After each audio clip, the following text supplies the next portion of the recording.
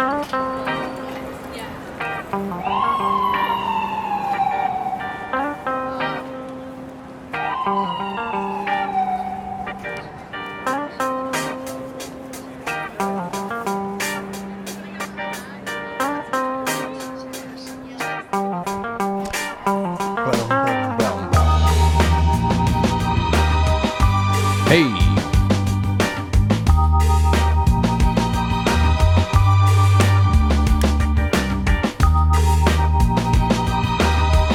All right. We've got it. We've got this thing locked down. Here we are on a Thursday night. We're making our way through the week. Tomorrow's going to be a good one. I'll have Matt in. I think Anthony will be in as well because we got more than a few people have gotten in touch with me and said, Frank, you got to dive into this P. Diddy thing. And yes, indeed, we must. The other thing I got to let you know right off the bat, too, is that we are already, I haven't picked a date with Frank and Jim Zell, but we're going to do a follow-up to the Danny Casolaro story. Last year, we did an episode together called the Danny Casolaro and the Real Spectre. You know, Octopus, the Octopus, Spectre, James Bond. Of course, James Bond, the logo of Spectre was the octopus, and it all points to the same thing. Well, Frank and Jim got in touch with me, like I said, and they said, listen, this Netflix documentary just came out about Danny Casolaro and his murder. True journalism, the mark of true journalism in many ways, and Frank finished it last night. He said it's one of the best things that Netflix has ever done. You know, he goes into things like that. Their release is cautiously optimistic, but he says it's fantastic. I saw most of the first episode. I will rip through the first one and then the other three over the weekend, and we'll get something on the books to follow up with what we already laid the groundwork for last year. So just giving you that heads up again, that's in the works. All right, so tonight we got Nick Shirley that's going to be calling in for a short segment just to give us a little bit more of an exclusive on all of the coverage he's been doing with the migrant crisis. He gets a lot of these really interesting interviews with people who are at the migrant hotels in New York City. He even was able to go down to the border recently, and like most people who go down there, even for 5 minutes, to just get some B-roll. You know, you go down there for a little bit of B-roll, some original footage from any section of border between the United States and Mexico, and you are probably going to see a large caravan of people sneaking over and waving like they just landed on D-Day with no guns. Of course, it's as if D-Day, instead of being met with gunfire from Nazi pillboxes, everybody's getting medical insurance and being shuttled around the country first class. So we're going to talk a little bit about that, and then I want to be able to cover it through the lens of a French revolutionary mindset, which will be in the second half when we read through it's a short but a great article, as they usually are, by James Howard Kunstler, who I would love to get on the show one day. And I have several mutual friends of his. We have several mutual friends, so maybe I can pull some strings. That would be great. So that's what we got going on tonight, ladies and gentlemen. Go to real quickly, I would say go to the Quite Frankly affiliates page and take a look at all of our wonderful sponsors. From the merch to the coffee to the prepping to the gold and the silver, just go ahead and check them all out. That would be a wonderful thing. And yeah, that's it. Over here on the front end with some grab bag articles, because we don't have a lot of time before Nick shows up. Texas battles historic wildfires as snow covers scorched land in the Panhandle. They say that it is now the largest fire in the state's history. And as of course we were talking about it last night, we had one or two, I think maybe one call on this. But still, I went into this a little bit more, And then, of course, right before I went live, a friend of mine sent me a video of Joe Biden. And I have to do a little bit of digging to see if this is real. And it's only an 11-second clip, and I want to see what the context of it, although I don't know how it can be anything other than a Freudian slip or a something. But what it looked to be was a 11-second media clip of Joe Biden making a very interesting observation about the grounds out there in Texas, where you'll have just completely leveled houses, and then in the middle of a neighborhood of completely leveled houses, there would be a house that is virtually untouched because it had the right roof, the right kind of roof. Immediately, people reacting to this clip are saying, the blue roofs, DEWs, proofs of DEWs. I mean, maybe some of you have seen this. I would have to hold that up against whatever the hell the larger press conference was and all that. So just saying, off the bat, all types of weird stuff being passed around, and I wouldn't be surprised if it's all true or if none of it's true. All right, so that's that.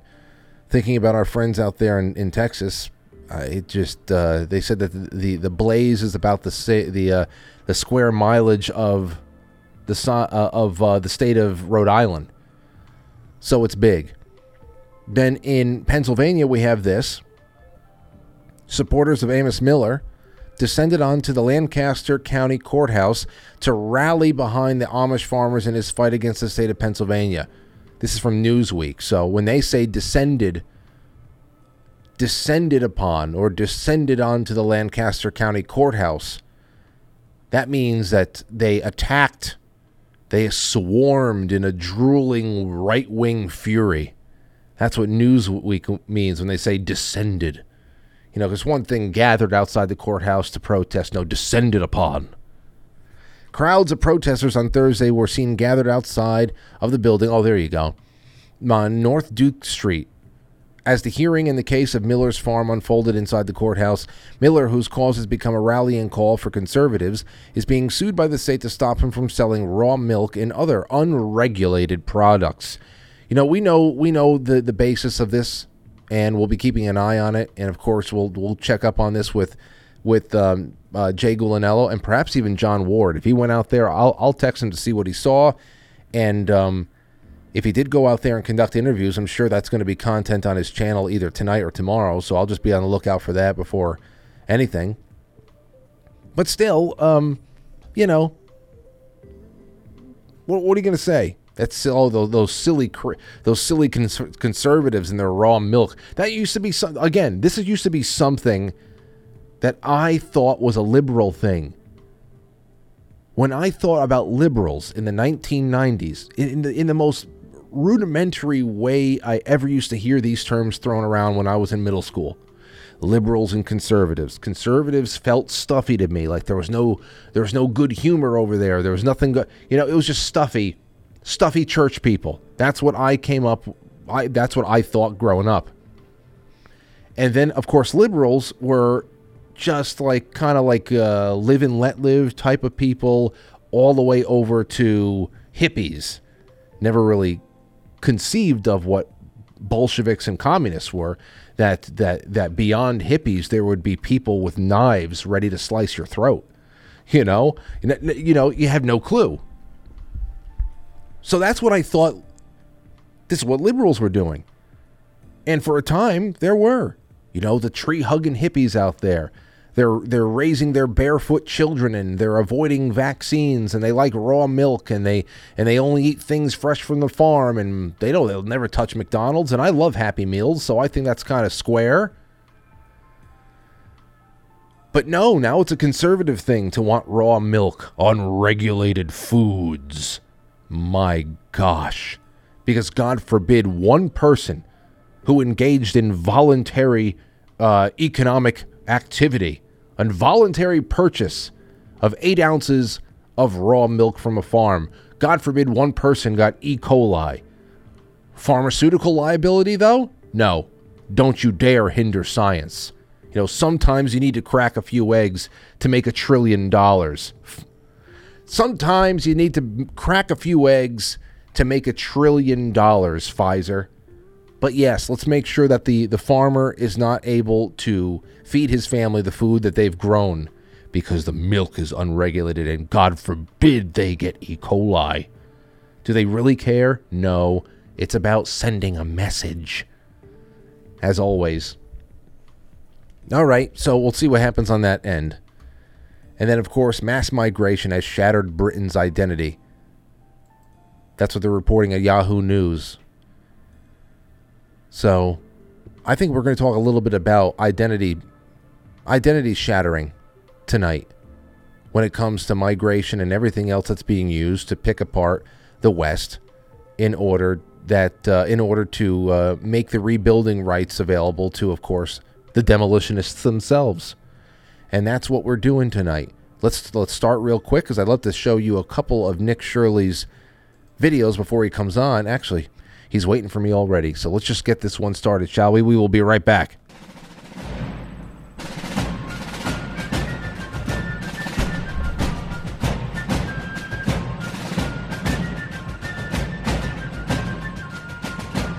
You let one ant stand up to us, then they all might stand up. Those puny little ants outnumber us 100 to 1. And if they ever figure that out, there goes our way of life. It's not about food. It's about keeping those ants in line. That's why we're going back. Does anybody else want to stay? Let's ride!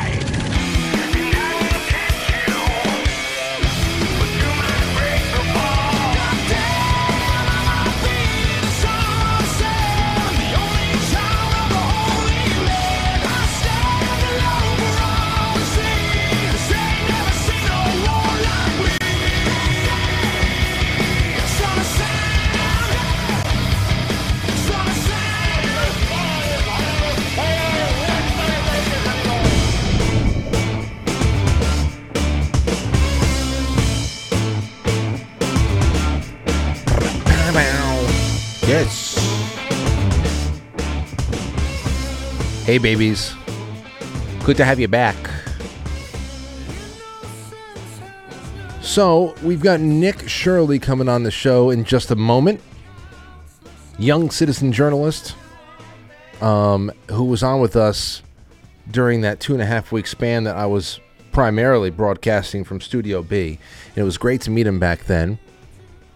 A little nostalgic for those weeks, even though I was highly stressed about what the status of this place was going to be. Don't worry. There will be nights that I settle in for a nice show from home and leave the door open for that little nugget so she can come in and sing the Scorpions to all of you guys. Here is a little bit of what Nick has been doing. He's been in New York City. Here's a migrant telling you who they would vote for in 2024 if they were given the ability to do so. Are you going to vote? He says if they give us the opportunity, we're going to vote. Are you going to vote for Joe Biden? Yes. Why? Because he's a person with a huge heart and 1/3 of a brain who's actually not in charge. But these people don't know that. It's just about, loyalty to the hand that's feeding you at the moment. He's helping the migrant people. You feel like Joe Biden has given you an opportunity?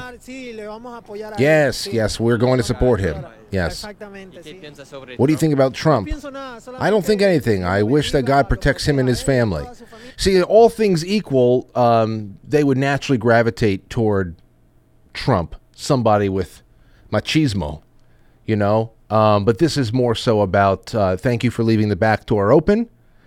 And thank you for putting us up in this hotel for 7 months without asking us for a dime. Here are some migrants that are receiving, like I said, 7 months free rent, free meals, free insurance, and more. Take a listen to this. Yes. And if you say, oh, well, that's New Yorkers' money. Nope.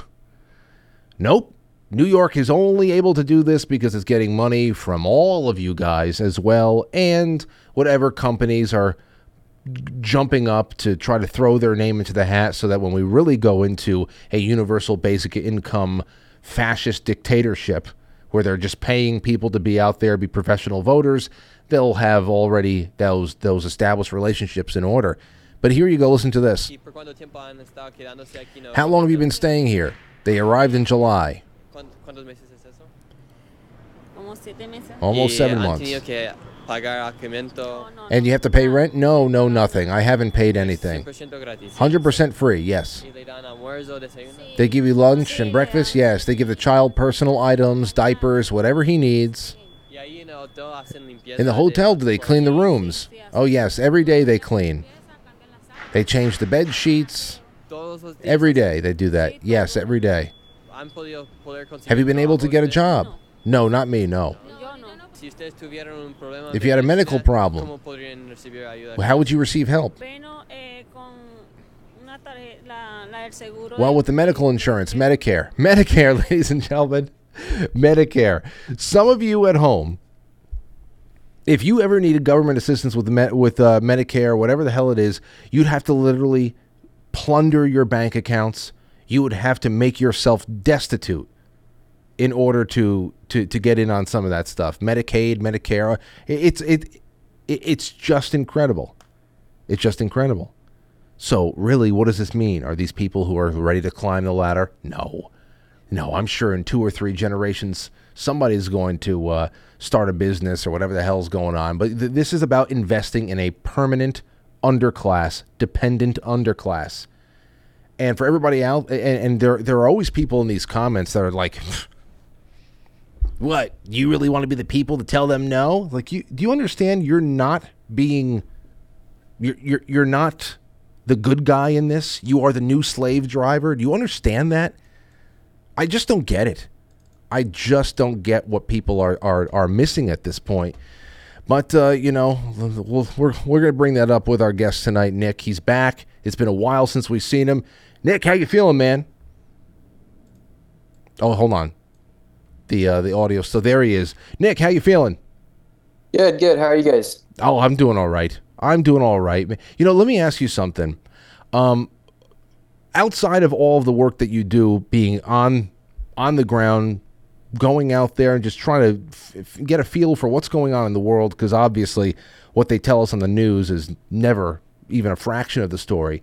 When you are dealing with people in your own comment section who come from a standpoint of what is being done, what is being allowed, what is being encouraged to grow in cities like New York and what's happening at the border, that it is the most compassionate option, that this is the most compassionate option, that thinking that this is not right and trying to put a stop to it and reverse course, that is the bad path. What do you think about that? Because I find that inverted logic really disturbing, even more disturbing than all of the things that you show in your interviews. Yeah, as far as what I think about them having compassion towards the migrants, is that kind of the question? No. The people who conflate leaving the border wide open and leaving these hotels open, putting all this on the taxpayer's dime, and to completely deny that there's ever a problem, to conflate all of that with compassion. I'm not against being compassionate to people in need, but what this is an obvious, massive invasion operation, and some people just seem to be totally blind to it, and they think that it's all on the up and up, that these things just happen. What do you see now that you've actually been at the places where the people are being housed, and you've actually been to the border watching them arrive? Yeah, it's super interesting, right? Because they're just letting everybody and anybody into the country, and then once they get here to the United States, they're providing them with everything they need to survive, but the only thing they're not giving them is the right to work. And so these companies are making all this money from the governments and from other organizations that are contracting out, for instance, the hotels and such like that, and these migrants are locked inside of these places because they can't work, right? And so they don't really have that many options. Their options are to stay inside the hotel, receive free food, and free place to sleep, or if they want to make money, they have to do things illegally or be selling on the street products. That's why if you go to Times Square, it's just full of migrants that are selling fruit, churros, anything you can potentially sell.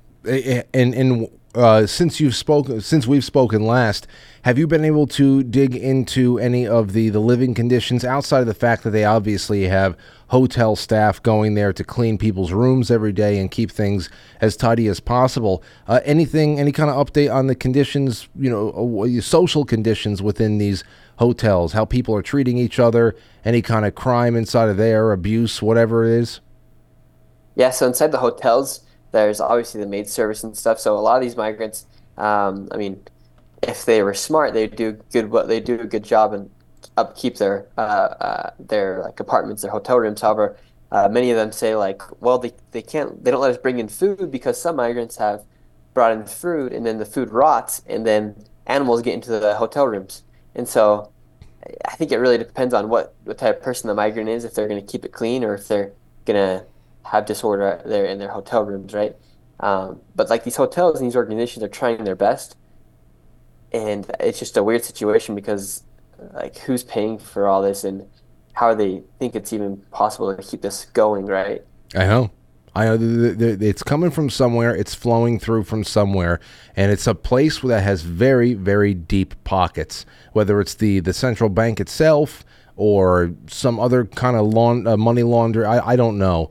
But the one thing that you did do that has been very different lately, aside from appearing on Jesse Waters' show, and I want to talk to you about that experience soon. But you were down at the border.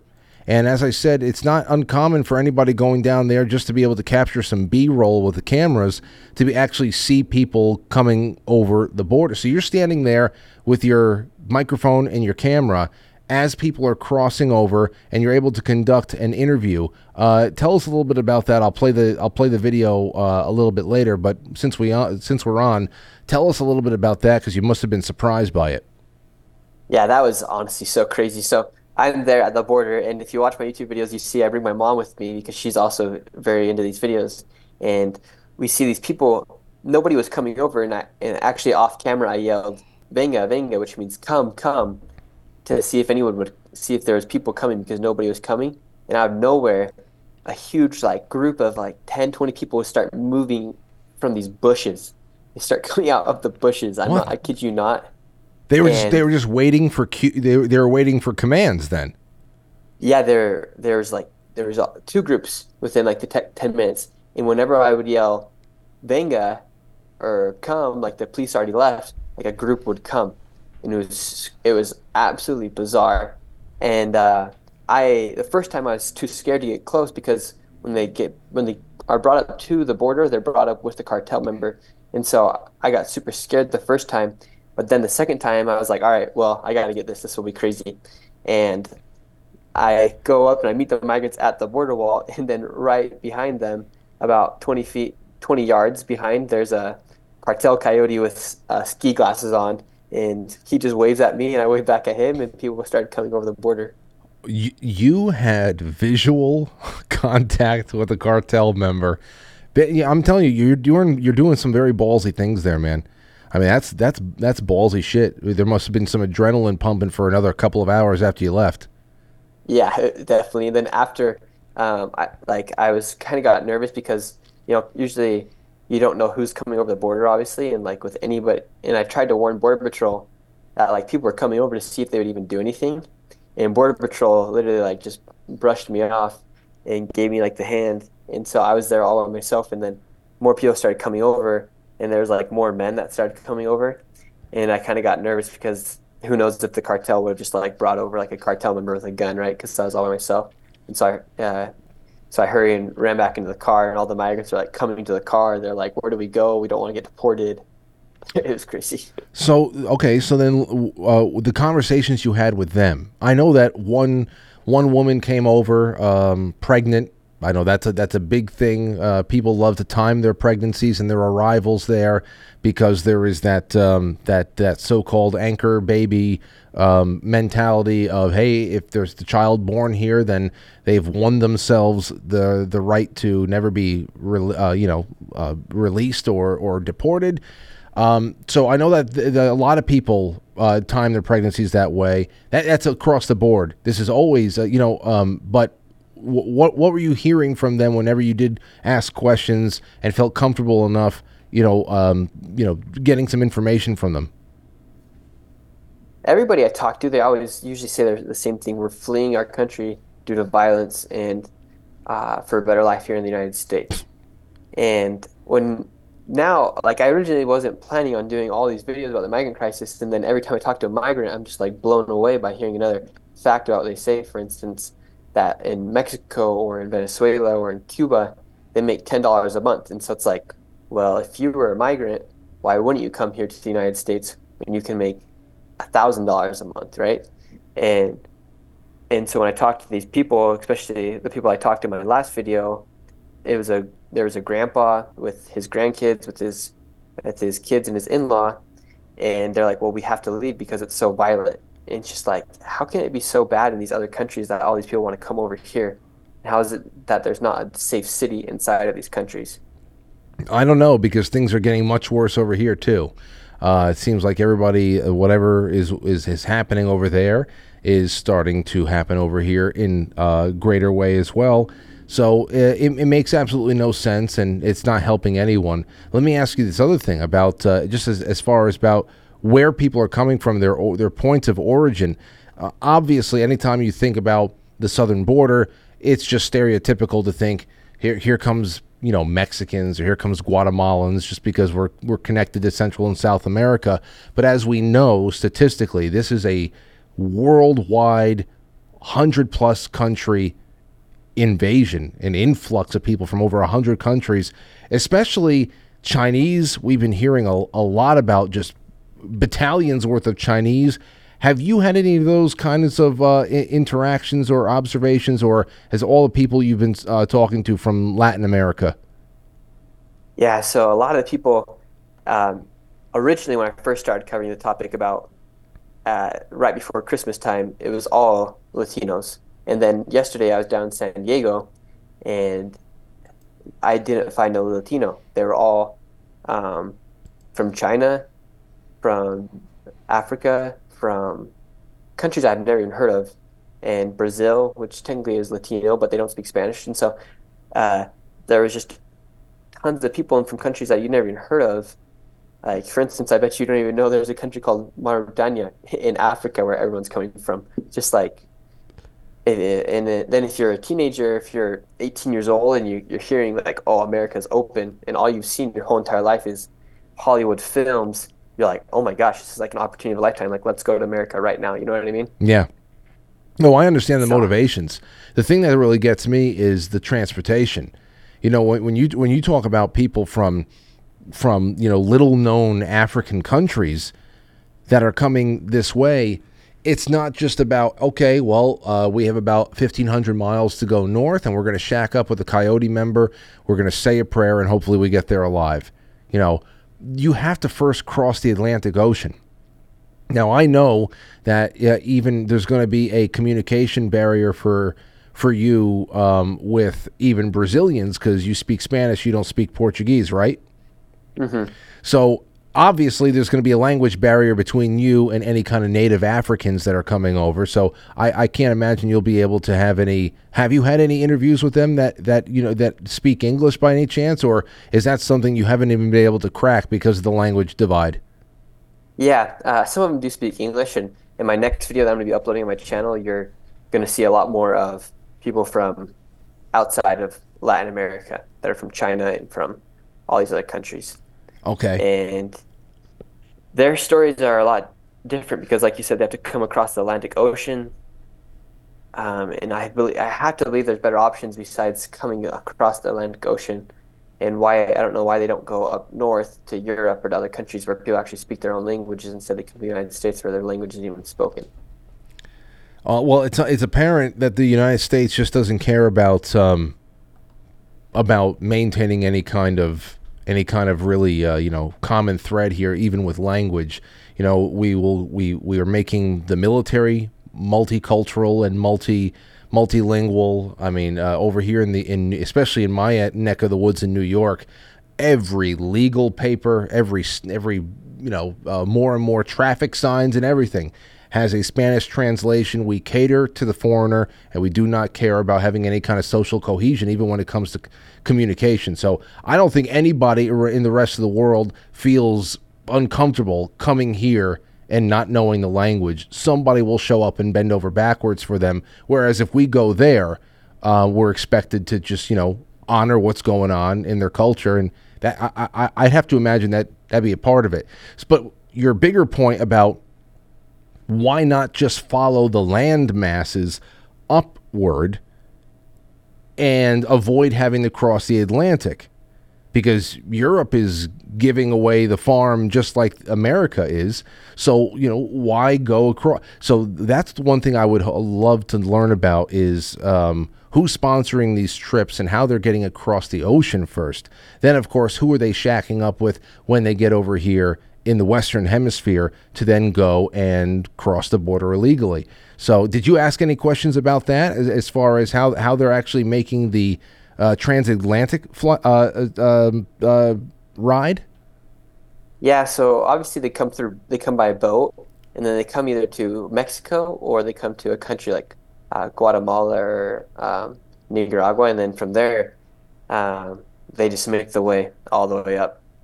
So that's pretty wild, you think. And for them, for instance, I talked to some of the kids from Africa yesterday, and they said they spent between $7,000 to $10,000 American dollars to pay cartel as they got up there.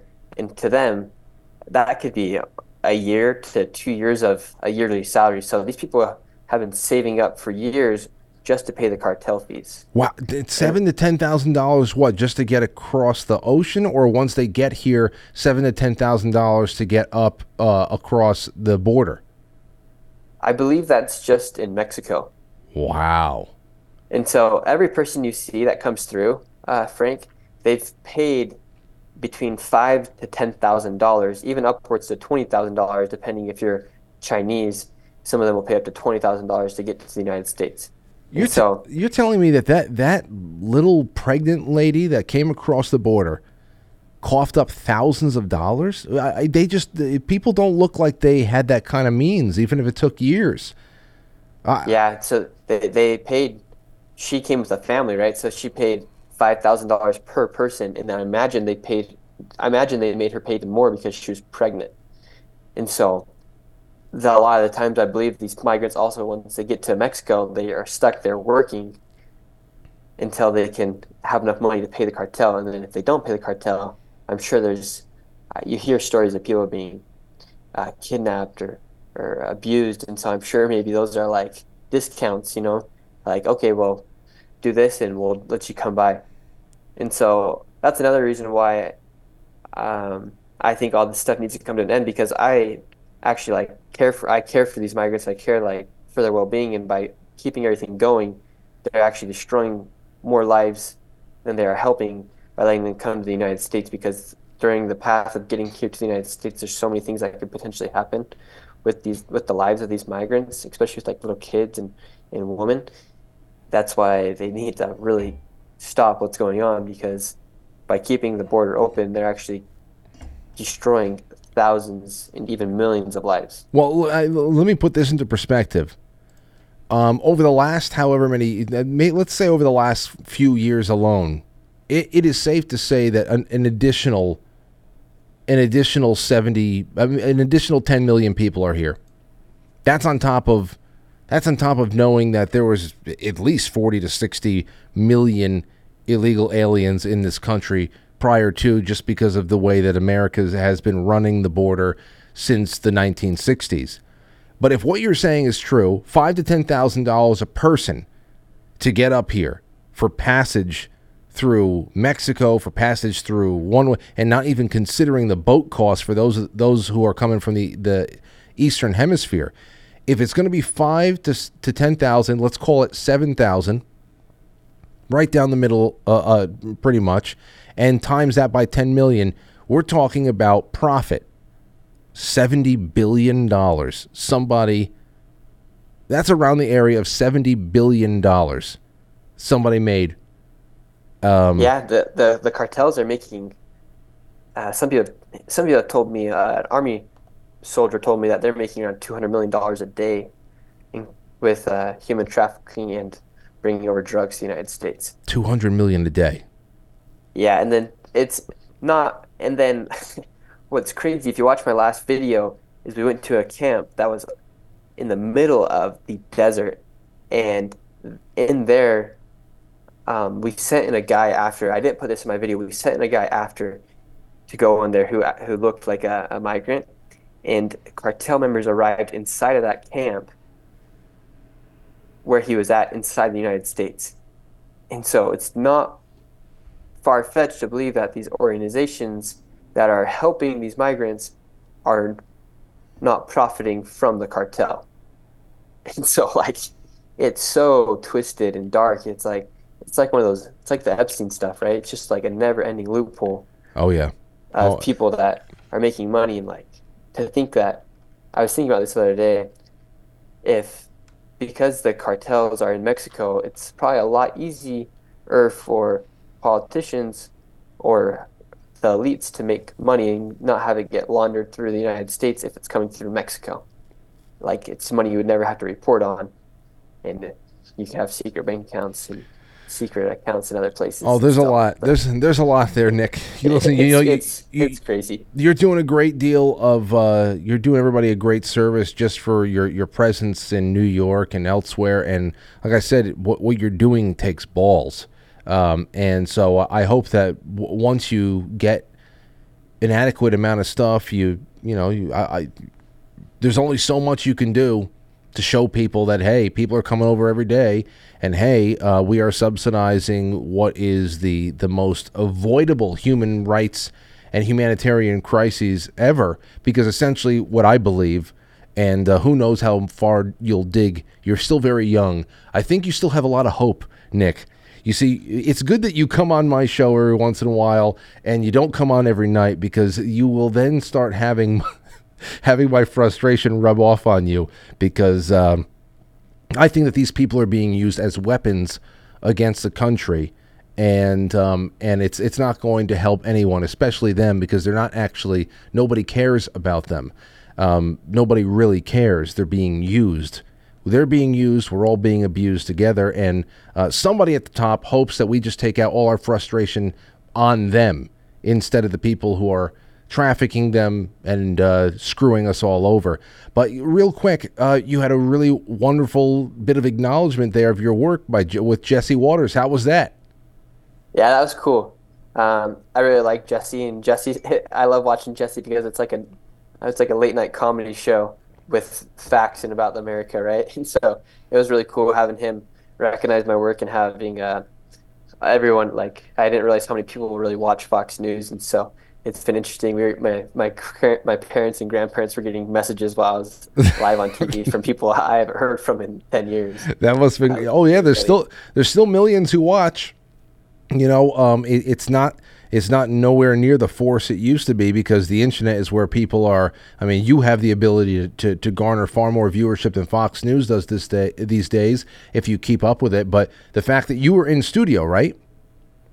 Yeah, I was in studio. They invited me in, and my mom, she's always wanted to be a journalist and a reporter, and because she had 5 kids, she couldn't do it. And so it's been actually really fun making these videos with my mom, and then she was able to come on, meet Jesse.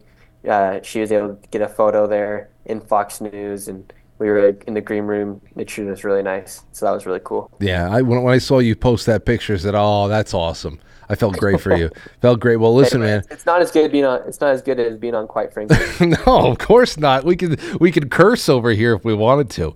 But anyway, next time you're in New York, if you're ever in New York and you're hanging around for a couple of days, hey, you're more than welcome to come about 20, 25 miles north of Manhattan and hang out in here for an evening. But seriously, thank you. Send my best to your mother as well. Stay safe out there. And anything that starts breaking on your end that you wanna send over and get the word out about whatever you have uncovered and wherever your work takes you next, just let me know. You know how to reach me. All right, well, thank you so much for all the support. You got it. And where should people go to find your stuff? Is Instagram and YouTube the best ways to find you? Yeah, and all my social media is just Nick Shirley. YouTube is where I post I'm posting weekly these documentaries about what's going on here in America, and if you guys have more stuff you'd like me to do, cover topics, I'm looking for that as well. So Okay.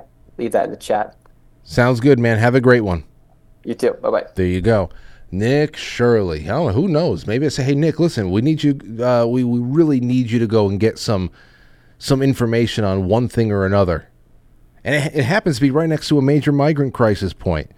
So you can kill two birds with one stone. I don't know if I have any stories for him to go check out, but that's, yeah, man. Compassion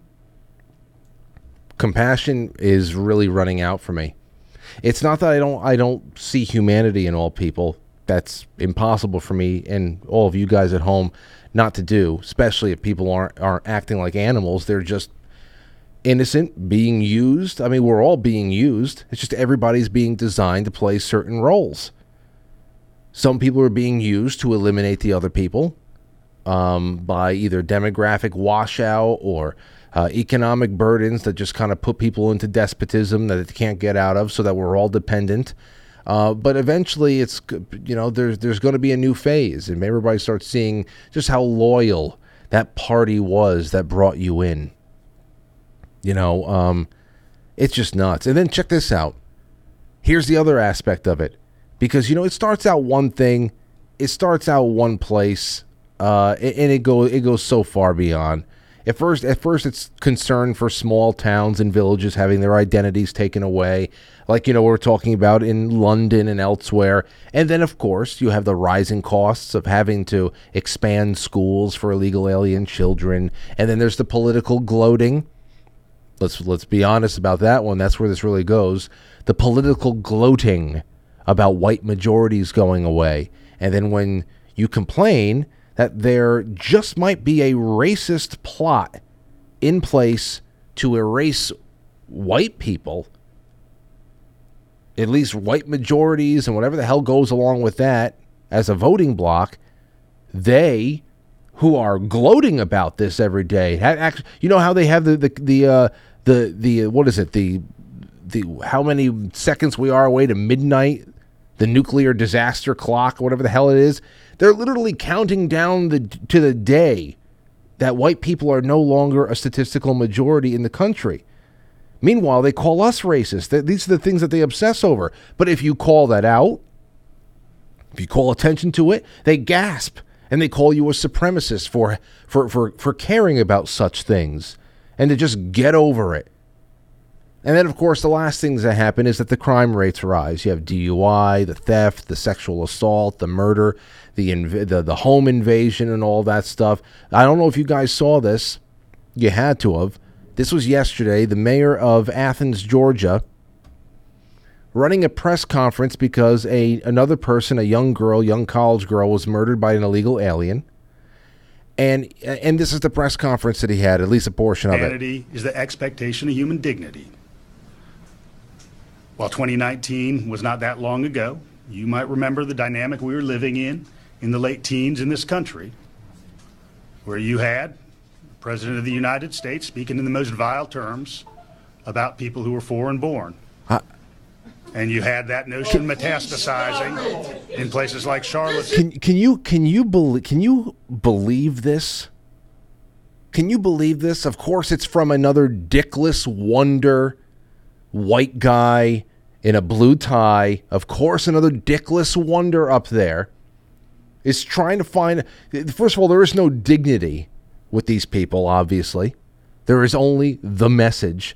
The fact that you can have a murder case on your hands in 2024 and find a way in the first couple of seconds to hearken back to Donald Trump in 2019 and mischaracterize things that he says about people who are foreign born? What are you talking about? But at least some people there were not having it. In places like Charlottesville. This is an invasion. When I was younger, I was a criminal. And you know what I thought about doing? Crossing the border to Mexico to get away from my crimes. Son, I'm going to ask you to leave. Jesus Christ, He saved me, and I no longer live that lawless life, which you do. Son, I'm going to ask you to leave. You are lawless, Mr. Mayor. I'll be glad to schedule some time with you if you'd like some individual time. Yeah, I'd like to spend some time with you. Let's do that, but I need to continue. I got a question. Sorry. I'm with So We the are you People. going I to have a rescind the question. resolution? Is that still in place? Does that give the impression this is a sanctuary city? What? No, you can't call it that under Georgia law? What we wish to do is dignify everybody's humanity. Dignify everybody's humanity. A man who should not be in this country murdered a young girl. And these people want to dignify, first and foremost, dignify everybody's humanity. No, you have forfeited your humanity. He has forfeited his humanity, okay? There are plenty of American citizens who are murderers, okay? That's enough for us to be dealing with, for any country to be dealing with their own psychopaths. Am I wrong in thinking this? Am I wrong in thinking this? Like the op is always being run. Always being run. Murderers, rapists, criminals, all kinds flowing in daily for years. And they pretend like there's some kind of a debate to be had. Some kind of a debate that's being had here.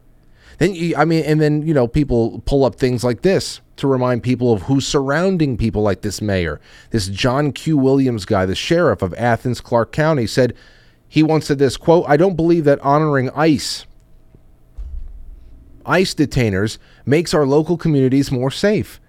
How wouldn't it? My local community does the same thing, by the way. How wouldn't it make it safe? How would shielding unvetted foreign vagrants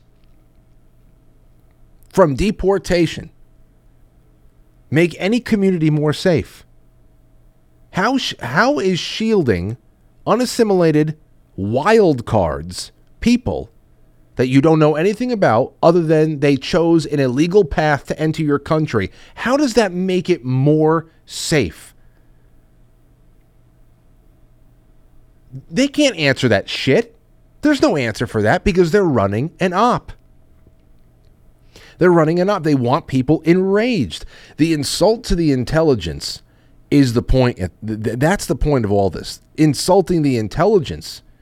For intelligent people to have reality denied in order to prop up a ridiculous assertion like the FBI the other day insinuating that a middle-class white girls are the biggest threat to American retailers as far as theft goes and shoplifting goes, or that it is compassionate to mutilate children for life because of impossible gender theories, or that the average American associates being foreign-born with being a criminal. The average American does not associate being foreign-born with being a criminal, but they keep projecting this shit.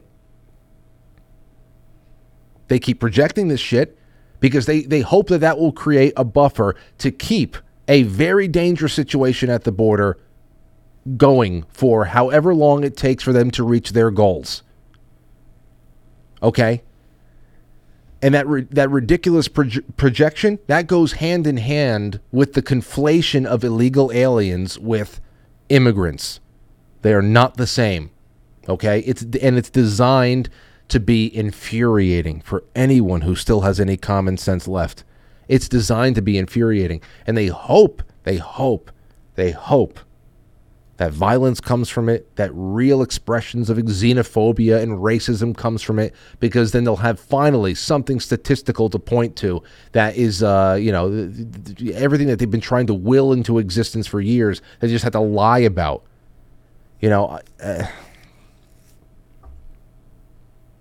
don't know, man. I don't know what to say. It's nuts. And in the second half, I want to talk about... I'm going to talk about this from the French Revolutionary standpoint and mind war. Because what is this really?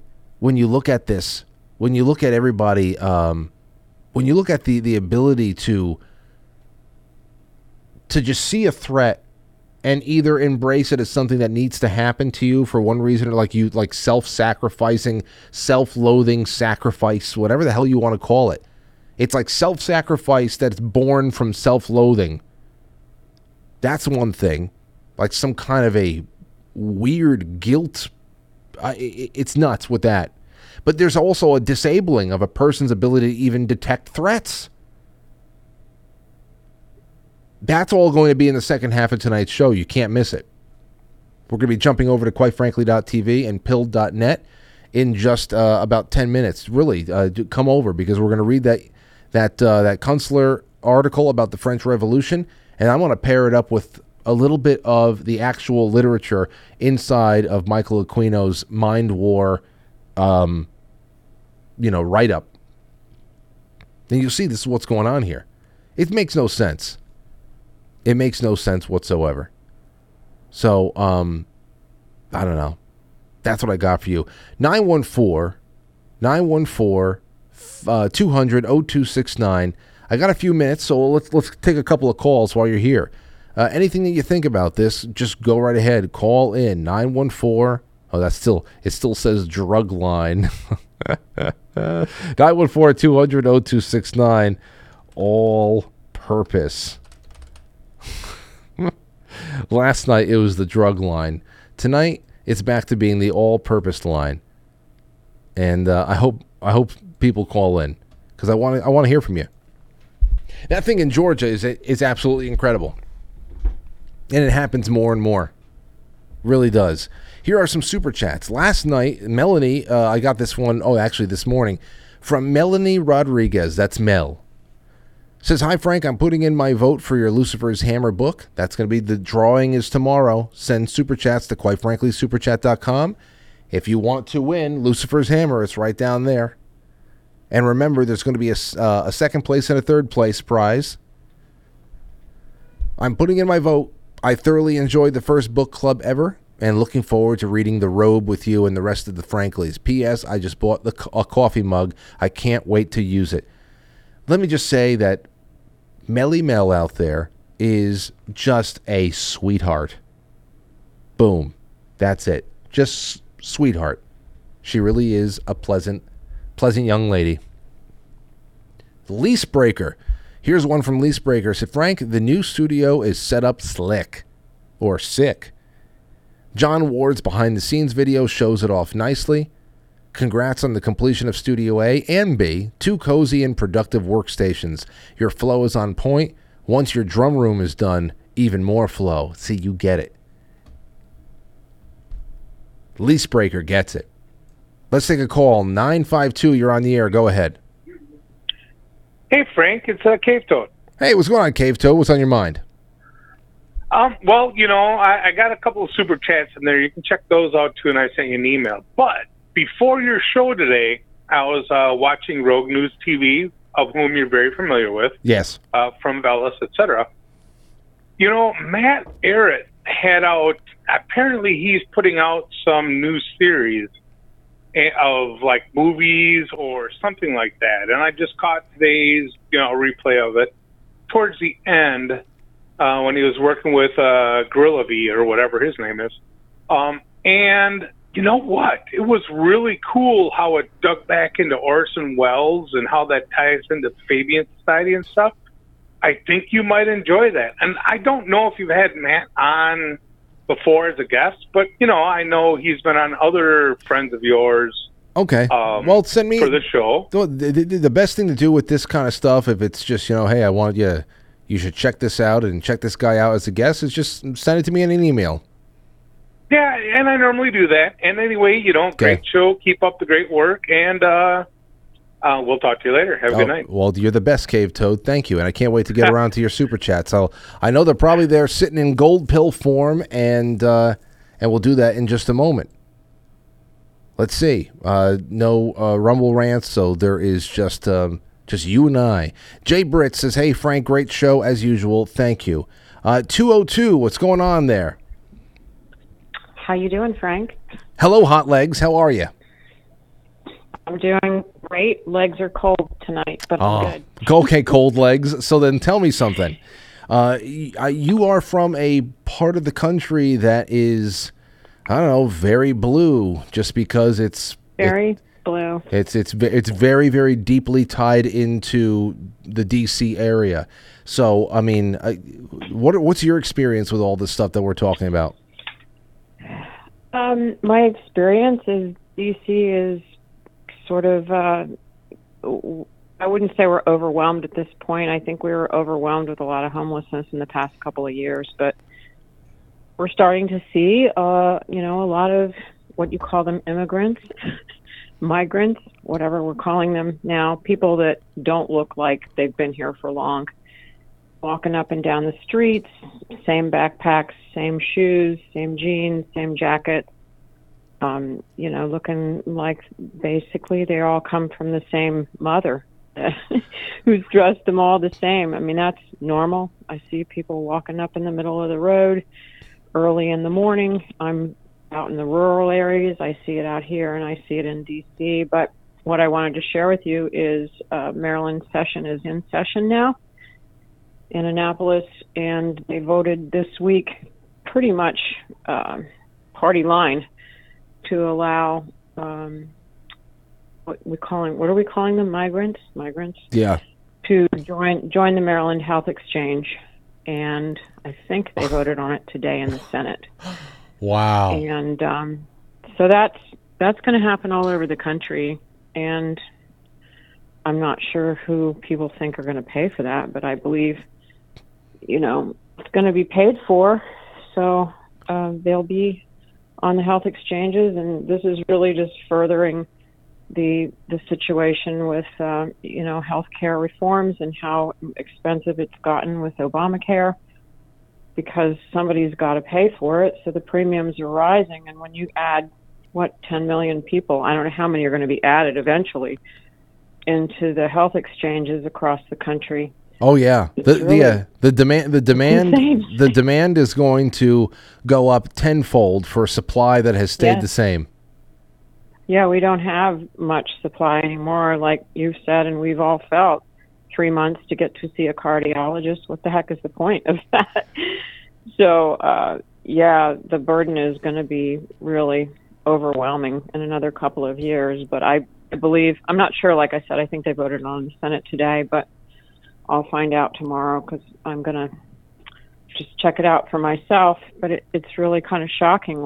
And so this is not a mistake. It's all been in the works for a long time. You don't just introduce bills like that and have your entire conference vote yes. This is something, it's a plan.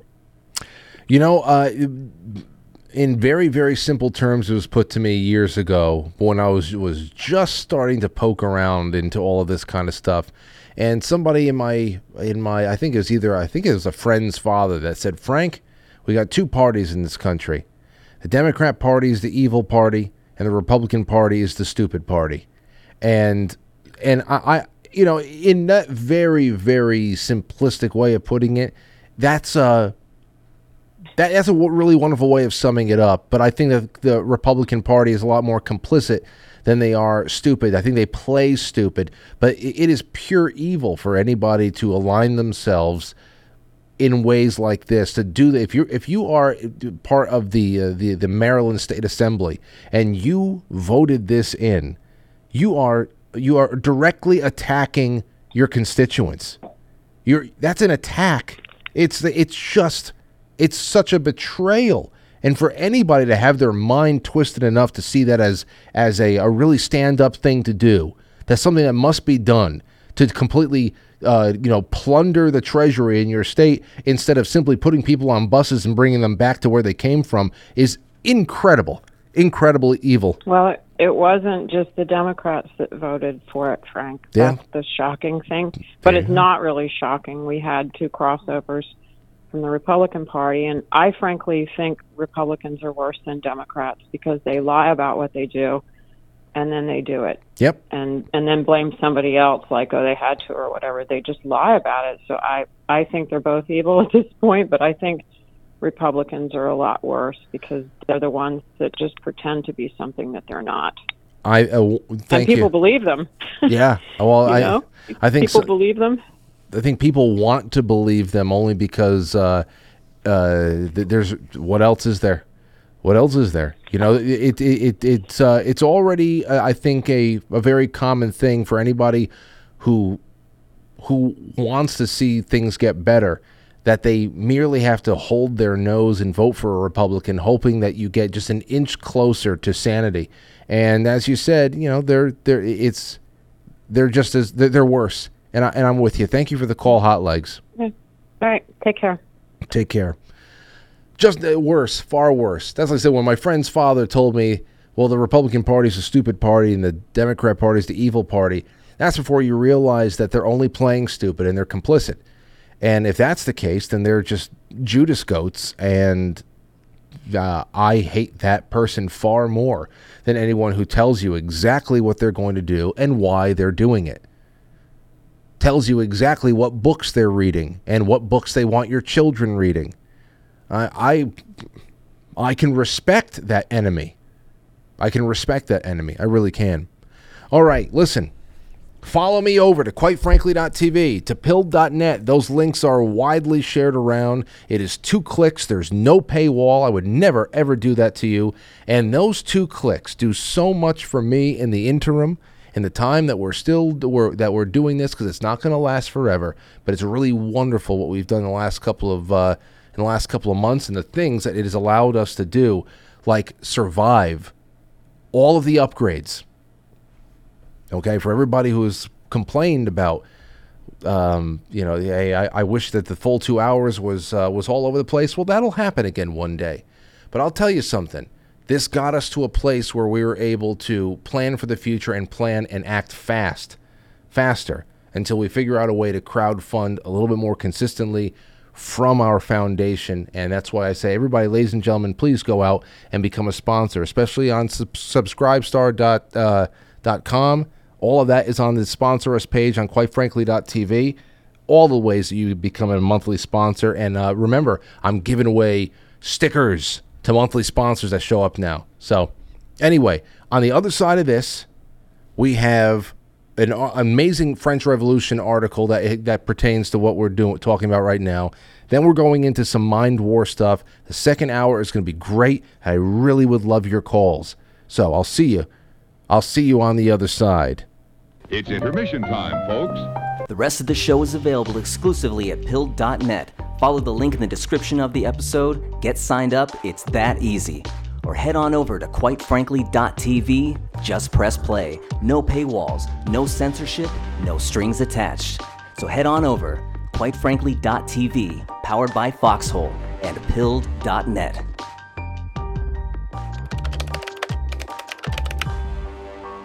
It's intermission time, folks. Time out to press the like button. Thank you. Ladies and gentlemen.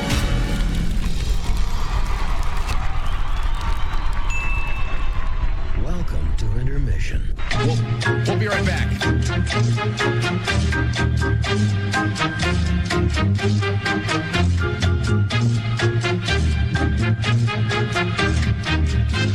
Yeah, intermission.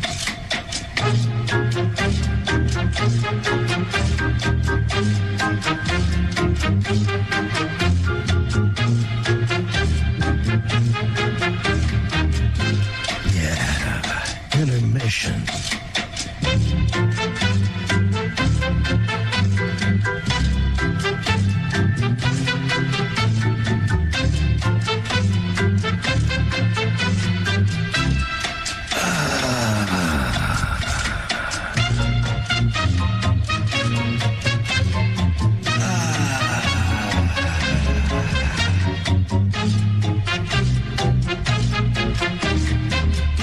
Now entering, quite frankly. Quite frankly. Quite frankly. Quite frankly. Quite frankly.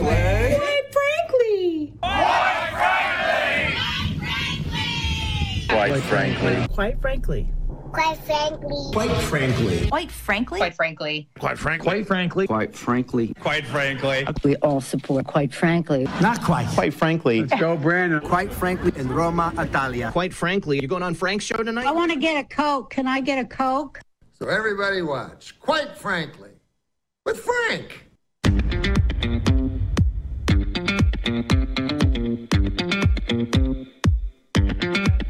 quite frankly.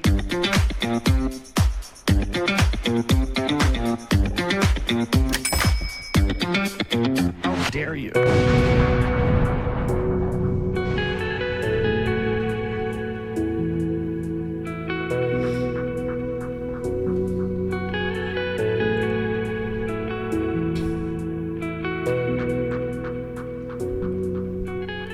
Okay. We're back. Now, I want to take a lot more of your calls. Write them down. Write down your thoughts. 914-200-0269. We're going to be taking your calls in a little bit. You know, I got to tell you, I don't know, this is just as off topic, but you ever feel like you're dancing between this life and forever? I know it sounds like a fucking lyric from a U2 song or something like that. There's weird. You ever catch yourself where you're sitting there, maybe assisted by some music, some music with atmosphere or something, and it's like the breath you take hits different, and there's almost like a little sense of electricity that comes through you, and it just kind of dances through you, and in one respect you feel very, very alive, and on the other way you feel connected to, I don't know, you feel like you're also in this forever place. It must, I swear I'm sober. It's so odd. Casey Kakalaki says, yes, I do. I understand what you're talking about. Okay. All right. I'm going to try to put that into words at some point, better words, and bring you all in for a conversation about that, because it's an odd place to be in, but it's comforting. It's comforting at the same time. All right, I have this thing I would like to read with you. We'll do it in just a second. I want to make sure I get through all the super chats. NJSF says, wondering what the F NY Letitia James suit against JBS, the meatpacking industry, is a distraction from Amos Miller case. I wonder, I don't know. Amos Miller, I saw the JBS thing. Everybody's like, get out of New York now. So I don't even, listen, it's just, I don't know. That Letitia James, what a fat loser. What a fat loser. Head the size of a pig. Her head is the size of a pig. Cave Toad says the NGOs give them the money, Frank. Yeah, we understand that's exactly that's what's going on, that some people are saving up for this trek. Other people are just being sponsored and just being brought over because, of course, as long as you're a warm body, you will be useless. I mean, you will be useful for the operation. But, it's another thing to actually ask people and to have them tell you exactly how this all started and who gave you the slap on the back and they gave you the ticket, who brought you over. That's the bigger thing. Just say, oh, the NGOs did it. Well, I actually want to hear from people. Like when you talk to that guy, when you hear from those guys, the military-aged black guys that were talking about their UN EBT card, whatever the hell it was. Like when you start getting little tidbits, little anecdotes like that, those are gems. Thank you, Bacon Slut, for the cookie. Cave Toad again says, have you ever tried to have Michael Yon or Matt Bracken on? No, I haven't. Michael Yon sounds familiar. Sal Lyon says, great talk with Nick. He's a good kid, ain't he? He's a good kid. I hope he stays happy and optimistic, but it's going to be very, very hard, especially if he starts asking the right questions. Chai Possum, thank you so much. Filter Dog says, it's all so ludicrous. Absolutely ludicrous.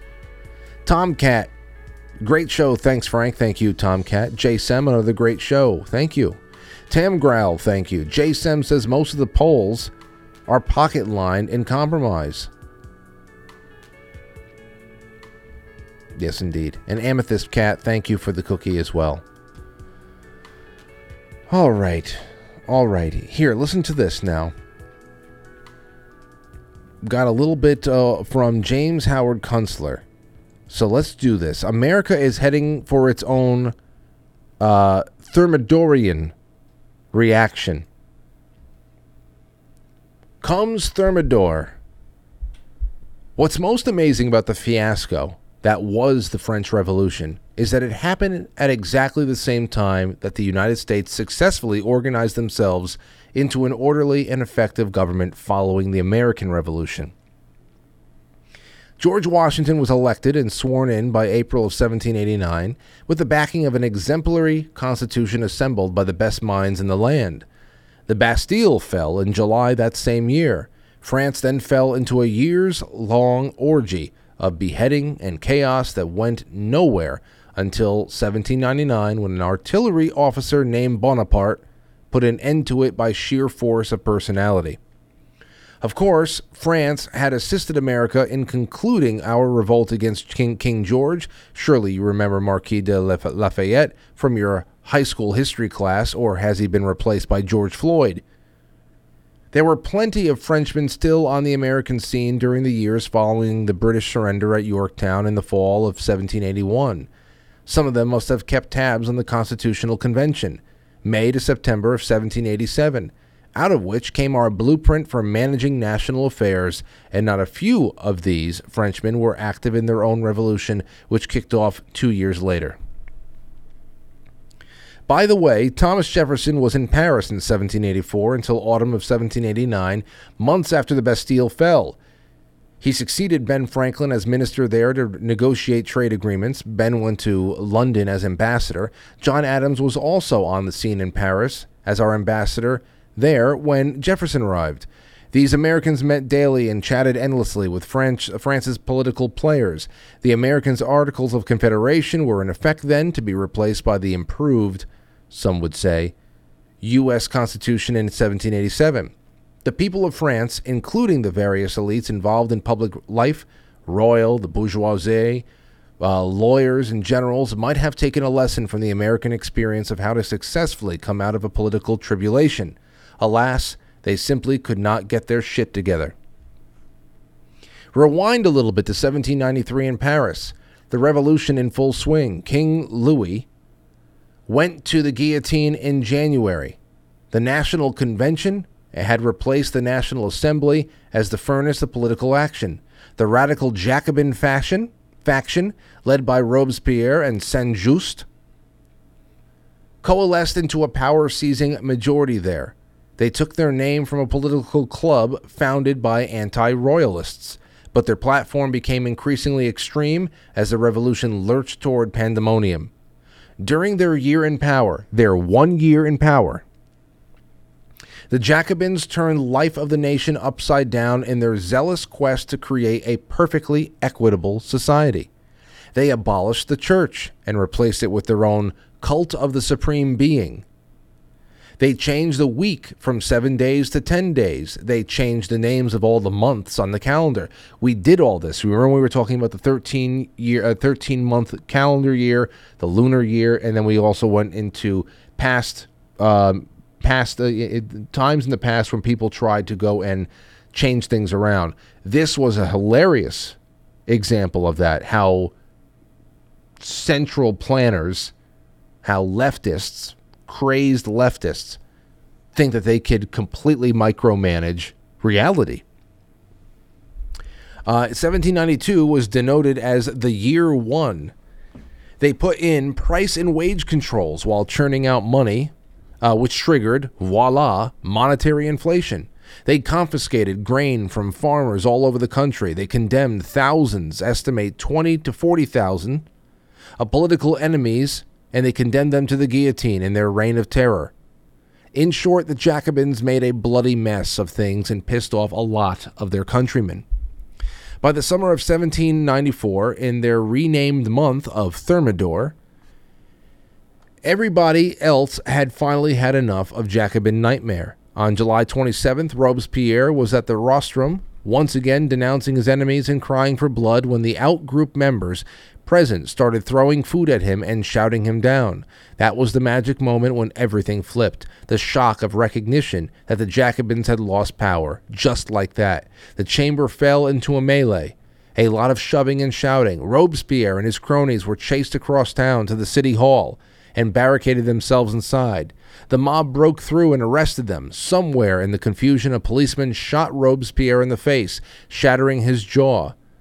And the very next day, Robespierre, Saint-Just, and 20 of their associates had their appointment with the national razor, the guillotine.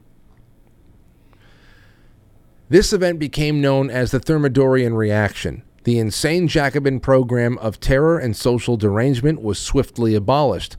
Nothing like it was seen again until the Bolsheviks, the Maoists, the Khmer Rouge, came along in the 20th century, and now, in our time, the party of chaos led by Joe Biden, or whoever or whatever is behind him. With their open border, their lust for another world war, their drive for censorship, their sadistic lawfare, their race and sex hustles, their compulsive lying, and their sick destruction of every norm and boundary in daily life. America is heading for its own Thermidorian reaction. It'll end up being called something else, of course, because it is a different time, different place, different set of circumstances, but it feels close, doesn't it? Everybody I know or correspond with mentions this feeling that something is going to blow in our country, and pretty soon. The air is alive with it, just as the air is alive with portents of spring. Are you waiting for it?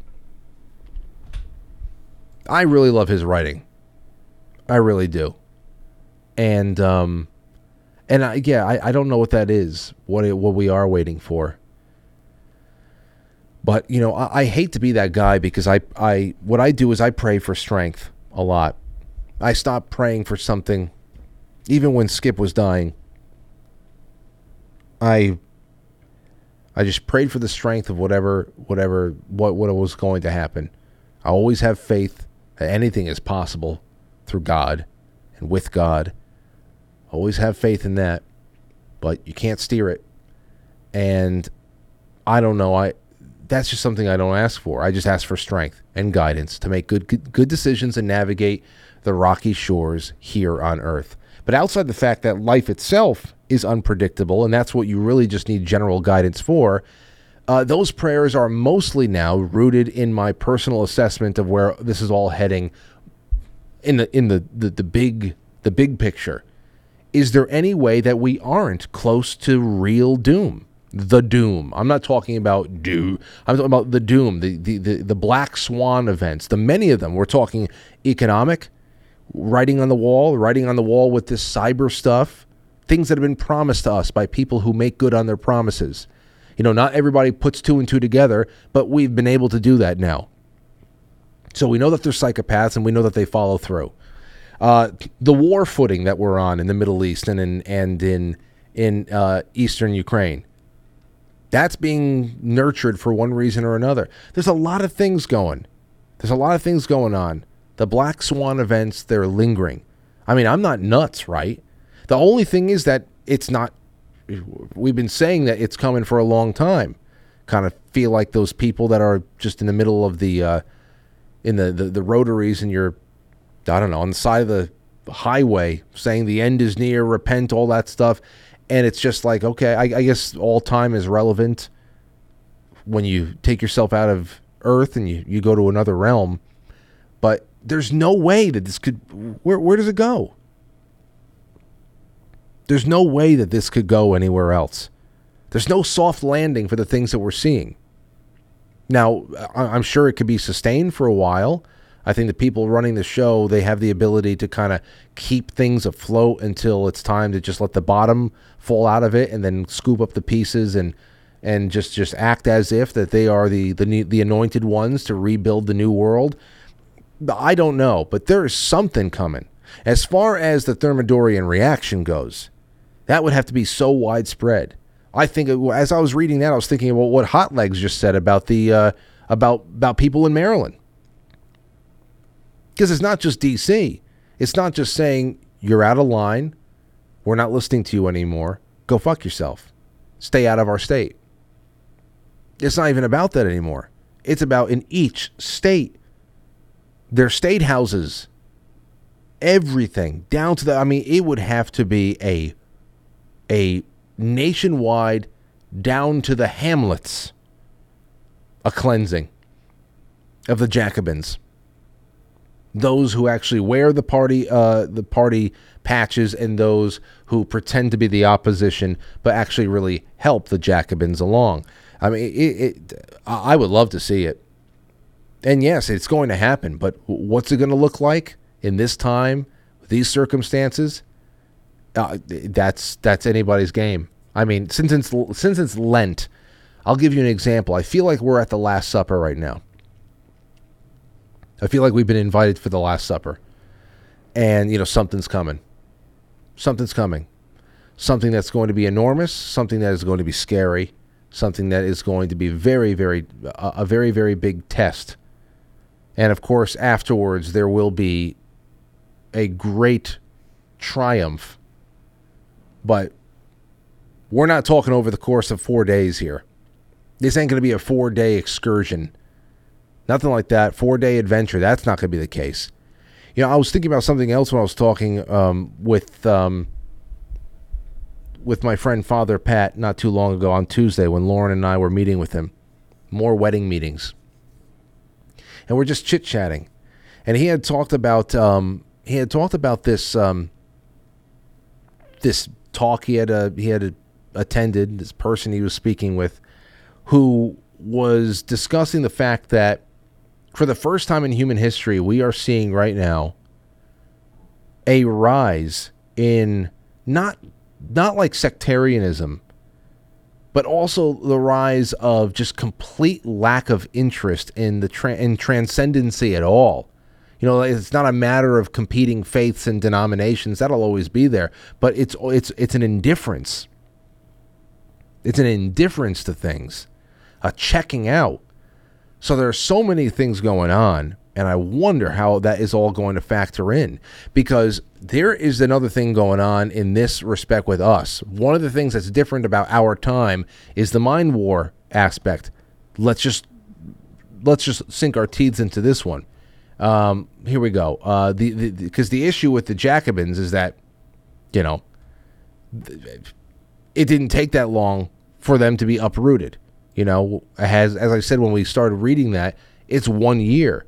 But we have such a different situation, by the way, that than they did for, I don't know. I mean, that year has been, what are we, like 100 years later now? There are millions of undiscerning people out there who enjoy being told what to do by these people.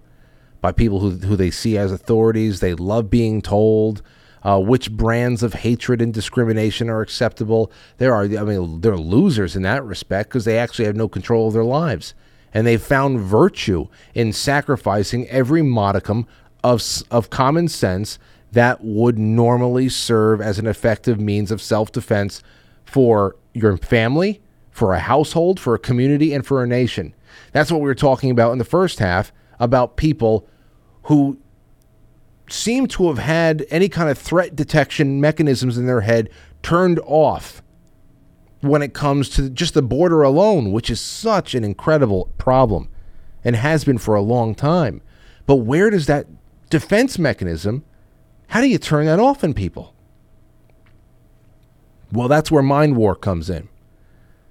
The second generation psychological operations, all designed by the same people. Take a listen to this. Now, this right here is a paper, a 10-page paper called From PSYOP to Mind War, the Psychology of Victory, by Colonel Paul E. Valley with Major Michael Aquino, PSYOP Research and Analyst Team Leader. Okay? From 1980. Going right here, the bottom of page 2. Within the U.S. military, PSYOP has habitually been relegated to a back seat as force multiplier. The principal strategic decisions are made in consideration of traditional political and military interests and goals. Only then is a PSYOP invited to the table to help achieve already agreed upon missions more efficiently. Mind war reverses the sequence. Psychological means for achieving victory, essentially through convincing the enemy that he really wants to bring his national policies into harmony with ours. Now, the way that this is written, it makes it seem like this is a plan to make, the people in some backwater country somewhere on the other side of the world become more and more in line with American policy, and therefore they start voting for it. They don't want to be in the way. They'll start voting for people that are going to be in line. And perhaps this has been implemented. It continues to be implemented, along with any other means to manipulate another so-called sovereign country's, pathway forward. But to think that this is not being rolled out domestically is just very, very naive. Now, listen to this. The psychological means for achieving victory, essentially through convincing the enemy that he really wants to bring his national policies into harmony with ours. They are fashioned in support of basic political goals. The use of ordinary military force, bombs, bullets, etc., is regarded as a last resort in circumstances wherein mind war by itself fails. Okay? Now, I think where we are right now, as far as the way that we're being invaded, that in itself is already tricky because obviously you think to yourself, well, these people, there's no way that these unwashed millions of people who are coming here by the busload can actually really invade us if they wanted to. They're unarmed. They're barely literate. What the hell are they doing? It's because the people, our real enemy, is on the inside of our government and all affiliated agencies and companies, contractors who are facilitating this, that are making this happen. How do you fight that with bombs and bullets? They're the ones with all the bombs and bullets. They're using strictly psychological warfare on us. They're making us fight about racism and xenophobia while they're doing this to us. It's sick. It's some sick shit. He continues, 3 more paragraphs. The advantage of mind war is that it conducts wars in non-lethal, non-injurious, and non-destructive ways. Essentially, you overwhelm your enemy with argument. You seize control of all the means by which his government and population process information to make up their minds, and you adjust it so that those minds are made up as you desire. Everyone is happy, no one gets hurt or killed, nothing is destroyed. Ordinary warfare, on the other hand, is characterized by its lack of reason. The antagonists just maim or kill each other's people, steal and destroy each other's land until one side is hurt so badly that it gives up, or both sides are hurt so badly that they agree to stop short of victory. After such a war, there is lasting misery, hate, and suffering. The only loser in mind war are the war profiteers, companies and corporations which grow fat on orders for helicopters, tanks, guns, munitions, etc. Consequently, what President Dwight Eisenhower referred to as the military-industrial complex can be counted upon to resist implementation of mind war as the governing strategic conflict doctrine. That's mind war prospectus in the most simplified form, which of course is part of the psychological operation that they're running right now, even in promoting this idea. Because mind war is being run on us. Meanwhile, is the military-industrial complex been hampered in any way? What are they doing in Ukraine? It's hundreds of billions. Another 60 billion here. It never ends. It never ends. The aid given to Israel constantly. It never ends. All over the place. It never ends. Okay, Victoria Nuland the other day said that the money that is being sent into Ukraine is essentially being funneled right back into the United States because it's going toward United States bomb makers. And meanwhile, here we are, completely disabled in thought.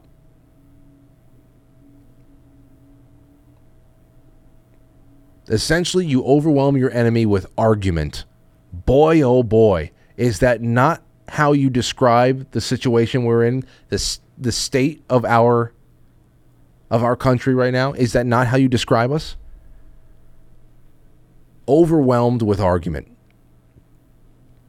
I mean, it's just incredible. Incredible to hear.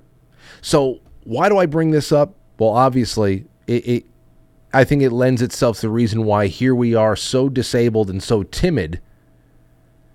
So disabled and so socially timid to be able to put aside our political party affiliations and say, this migrant shit's got to stop. My community's being destroyed. I have nothing against these people if they get online and they do it like everybody else.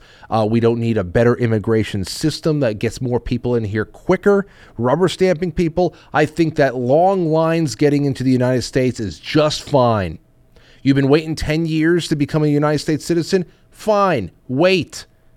We're going to make sure that everybody is checking every box. You're bringing work prospects. You speak the language. You have no criminal backgrounds. Boom. Who cares? That should be something that we all agree on, but we've been bombarded by argument. Our critical thinking faculties have been shut down. And I put these two things together here because, of course, the modern day Jacobins, even though the Jacobins from the French Revolution in the 18th century, they had 1 year. They had 1 year in power before people uprooted them and cut their heads off. Modern day Jacobins have had so much more than 1 year because of their level of influence, where they are. They have everybody from kindergarten teachers to presidents. In the 21st century, the modern-day Jacobins, they're still fiddling with the calendar. There is an alternative day of celebration for every day that we used to hold dear over here. Patriotic holidays, they have their own Juneteenths and stuff like that. Christmas has that ridiculous Kwanzaa thing where they just poo-poo all over the whole thing. June being the entire LGBT incorporated month. I mean, they still tinker with the calendar. That's very important to them, building up their breakaway nation. They need their own calendar. You know, they're still trying to replace the church with their own faith. They're still meddling with the family. But see, the French revolutionaries, they didn't have the CIA. The French revolutionaries, they didn't have a central bank. They didn't have Tavistock, and they didn't have the media. So as always, the underlying question is, how much longer does it go on for, and how does it end? That's what I would like to know. It's always something interesting to ask. So you guys and gals, I don't know where you're at right now, but please give me a buzz, and I'd love to hear from you right after the break. It's 914-200-0269. Yes, indeed. I'll see you in just a couple of seconds here. Howdy, friend. You looking for a message board? Go to quitefrankly.tv and enter the forum. Engage with official show topic threads or start your own thread. Get signed up. It's that easy. And it's not Reddit, so don't sweat it. For the forum and so much more, it's quitefrankly.tv. Yeehaw. Lulu had a baby, she named him Tiny Tim. She put him in the piss butt to teach him how to swim. He swam to the bottom, he swam to the top. Lulu got excited and pulled him by his cocktail. Ginger ale, 5 cents a glass. If you don't like it, just shove it up your ass. Ask me no more questions, I'll tell you no more lies. A man got hit with a bag of shit, and that's the reason why. Conspiracy. Who's that nifty new dreamboat that has the dollies flipping their lid? It's Frankie. That's right. Join your Made in the Shade host of Quite Frankly. Quite Frankly streams live Monday through Friday, 7 to 9 Eastern, and everywhere you find your favorite podcast. Goose it on over. For everything else, it's quitefrankly.tv. Frankie. Woo, woo, woo.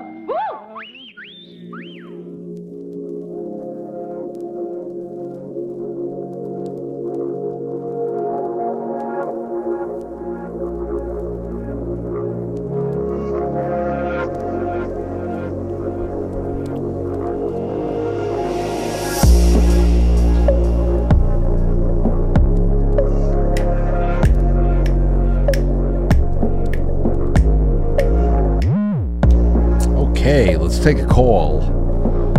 Let us take a call. Take a call. 314, you're on the air. Who's this? Frank. Yo. Thanks for taking my call. Who's it? Patrick, welcome to the show. Thank you. Listen, that was a great article. Kind of summed it up in a nice nutshell. Hard to tell my family about it without them rolling their eyes, but I mean, it's actually happening this way. I would add to it, we're in for a bunch of false flags coming around before the election.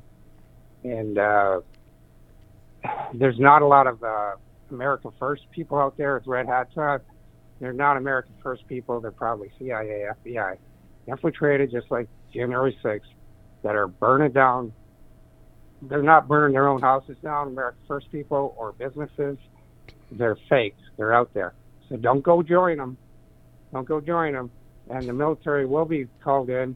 And when they do round them up, they will it'll be Antifa, BLM, right? So that'll pan out on its own. Just stay out of it. Stay defected.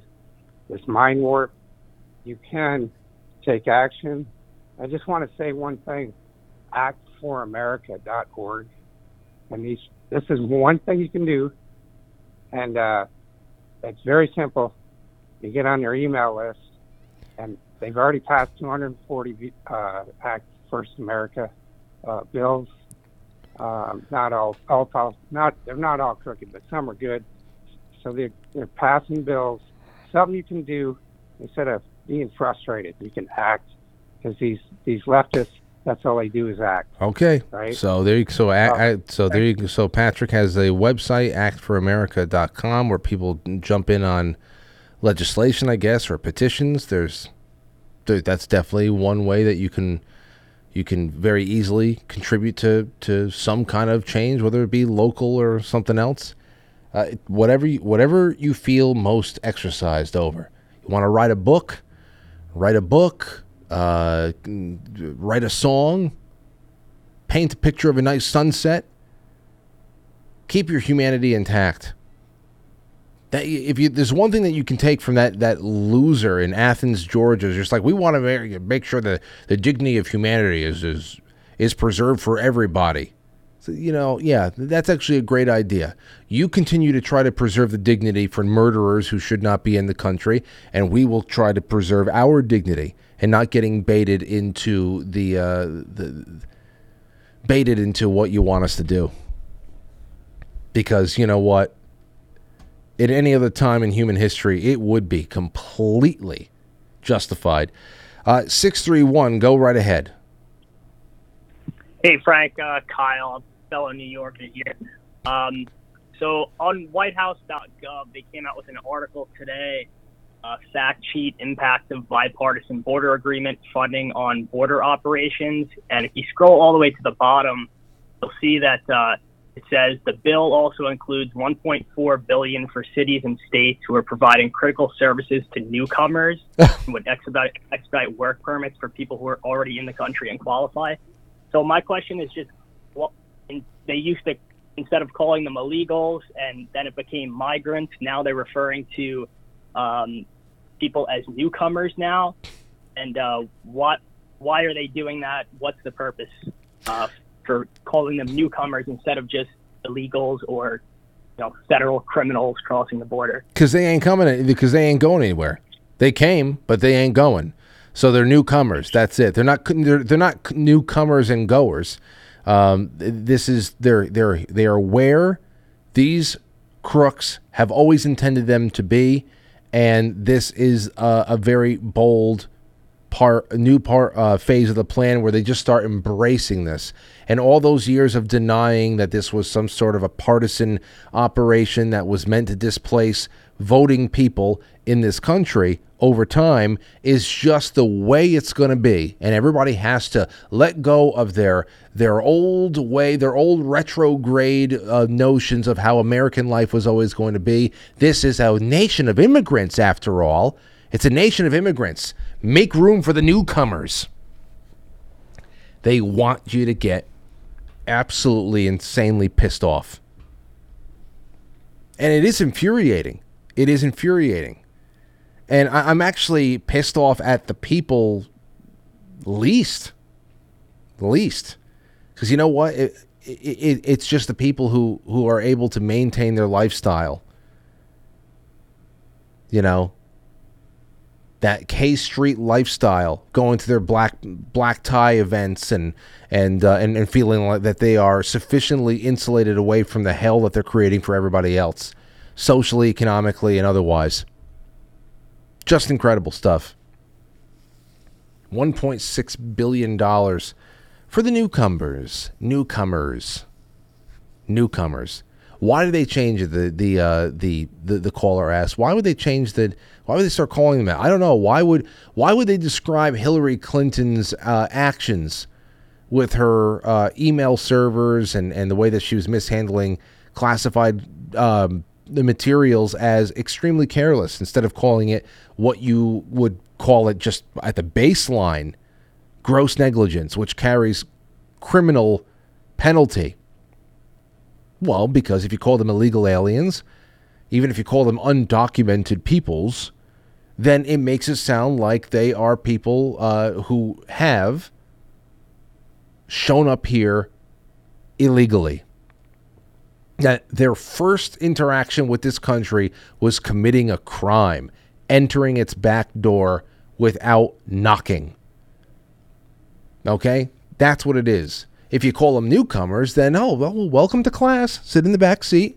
You know, we have some, fill in. There's empty seats all over the place. 40 acres and a mule, perhaps. You know, it's psychological. That dribbles down into everything. The way that they do their public relations appearances on television, to how they write in all of the literature that is passed around, all of the memorandum that goes on from police department to police department all over the country. They are meticulous in the way that they shape up the narrative around their scams. They are running a con.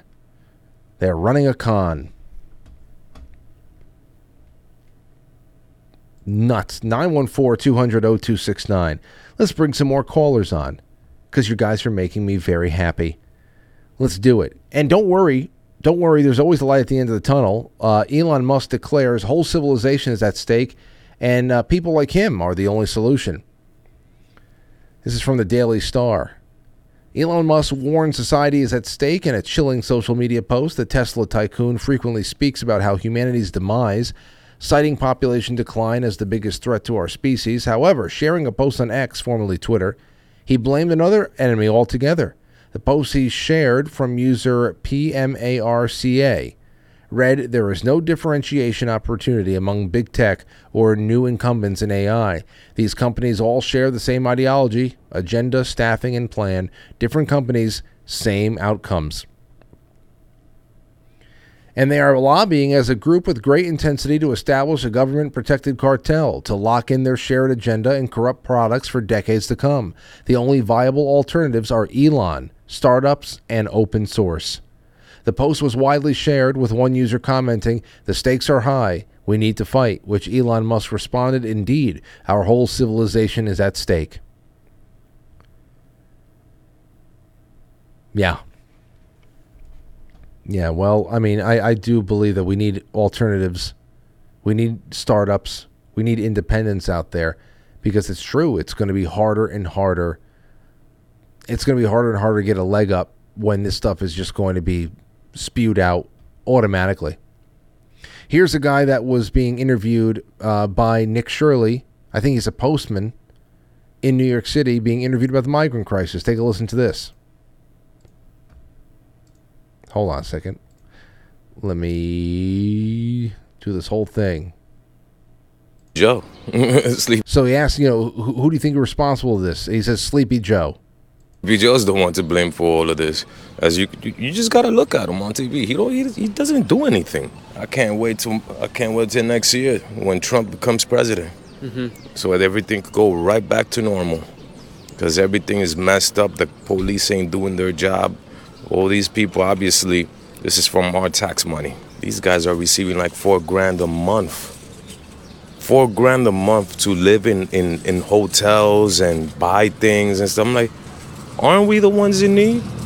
The people from the United States? This is ridiculous. That's why I've never voted in my life, and I'm voting this year for Trump because things need to get back to normal. Now, what is back to normal?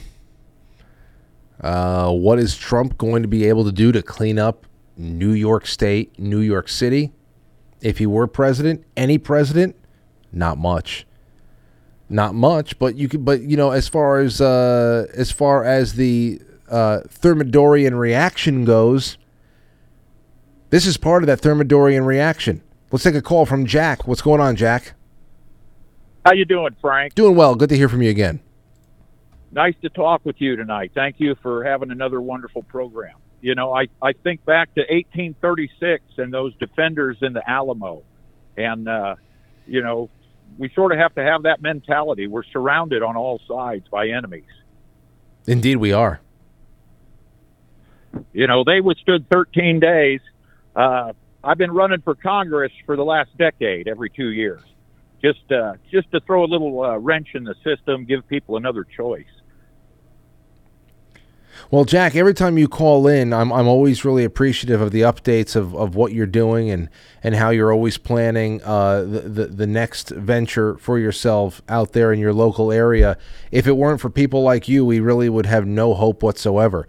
But I would say you represent a group of this audience, very specific group of people in this audience who have inspired me to no end over the years. I mean, there's just plenty of people who have just gone ahead and taken up the mantle of getting involved with their local school board, or they have run and won for different posts in their city council or anything else like that, city and local governments. It's really been wonderful, and I hope, Jack, that you are able to break through that ceiling, that sludge ceiling, and make your way into Congress at some point. Well, Frank, they'd probably assassinate me before I even got close to swearing the oath. So God forbid. They've done everything they could just to prevent me from getting on the ballot multiple times. So increasing the number of signatures, increasing the polling thresholds to get into a debate on public TV. Obviously, they don't want. We don't have representation. These people do not represent us. And we need to stand up and say, hey, we want a seat at the table to discuss the representation. Correct. Yep. Now you said that you had a between 2020 and 2022, you had the exact amount of votes both times that were cast for you, down to the very vote. Yeah, it was between 2016 and 2020. Okay. And those were both presidential years, and I got 15,300 and some votes both times. Identical. Almost identical. It was off by a dozen or two. So it was, just apparently I have some loyal friends that, support smaller constituencies. I like that. Well, either way, you let us know what's going on over the course of this year. I know that November is going to be busy for you, but I'm always rooting for people like you. If not for those elections, those are the only elections that really matter to me these days. And thanks again for calling in, Jack. Okay, thank you, Frank. Have a great evening. All right, take care. That's Jack Holder. I think he's in Iowa. I'm pretty sure he's in Iowa. Might be wrong, but I'm sure. But he'll call in again. I bet he will. All right, let's see here. 914-200-0269. Got a couple more minutes. Might get off 1 or 2 minutes early. And really getting into it. Really getting into it tonight. And here's another little something for you. Leo Zagami. We can end with this. Jacob Rothschild's secret revealed as dynasty continues, and so does their immense wealth and power. Here's a little bit from Leo Zagami that we can end with 10 minutes left or something like that. Here you go. As I wrote in Confessions of an Illuminati, Volume 8, When referring to the Illuminati, the mind immediately turns to the great international dynasties, such as the Rothschilds and the Rockefellers. Further in the book, I explain how the Rothschilds became in the most important family in the banking sector. 2 centuries and trusted bankers of the Vatican. Today, Jacob Rothschild, 4th Baron Rothschild, prominent member of the Sabbatean Frankist banking dynasty, who wielded power in the spheres of influence, finance, international politics for over 250 years, has died at age 87. Immediately after the Rothschild Foundation announced his death, everybody had something to say about him around the world, both in the mainstream as well as alternative press. After all, the 2nd Baron Rothschild was Walter Rothschild, the leader of the British Jewish community to whom the famous Balfour Declaration was addressed, and Jacob's father, Victor Rothschild, 3rd Baron, had been not only British scientist but a senior intelligence officer during World War II, recruited to work for MI5 during the war effort in roles including bomb disposal, disinformation, and espionage. After the war, Victor Rothschild became not only a senior executive with Royal Dutch Shell and N.M. Rothschild and Sons in the world of business, but also an advisor to Edward Heath and Margaret Thatcher governments in UK. In the book Who Paid the Piper, an account of CIA propaganda during the Cold War, author Francis Stoner Saunders alleges that Jacob's father also channeled funds to Encounter, an intellectual magazine founded in 1953 to support the so-called non-Stalinist left to advance U.S. foreign policy goals. The same non-Stalinist left became in charge of the Democratic Party. So it continues on again. The reason for their immense power, the Rothschilds' power and wealth, is explained in the passage of Confessions of Illuminati, Volume 8. The progenitor of this powerful Jewish family, Amschel Meyer Rothschild, known as the founding father of international finance, was nominated by the prestigious Forbes magazine as one of the 20 most influential people in history. It was Amschel Meyer Rothschild who developed the Illuminati project with the support of heretics of the Jewish world, the Sabbatean Frankists with the backing of the Jesuits, the unparalleled project on history of humanity for the creation of secret network of initiates dedicated more to politics than to esotericism, which initially materialized the Order of the Illuminati, founded by Johann Adam Weishaupt, May 1st, 1776, a date that later became International Workers' Day, or May Day. See, this is why I was saying that it was really interesting that you would have those Brooklyn communist marches on the day that this guy died.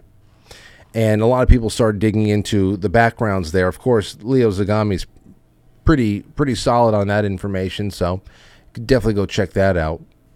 All being wrapped up this week. A Rothschild died on Monday. So much there. Let's take a call. 605, you're on the air. Who's this? Hey, 94 Winchester here, Frank. How are you? Oh, I'm doing well. Good to have you on, Winchester. Hey, I called you a couple years ago about near death. Yes. And I got, pardon me, I got crushed in a garbage truck. Yes. And yes, I remember if this. If you remember that call. But that feeling you get, Frank, that's kind of electricity and stuff, that's the Holy Spirit. That's what my grandmother used to say, and I firmly believe that. It's something I can't explain, and I like that explanation that you just gave me. I'll take that any day. I mean, it's a great feeling, but it's a little scary. Yes. And it's a lot of electricity tingling through you. And she used to tell me, you can call for the Holy Spirit. And I forgot about it for a long, long time. And I've been doing that, and you get that feeling, Frank. It's kind of spiritual. It is spiritual.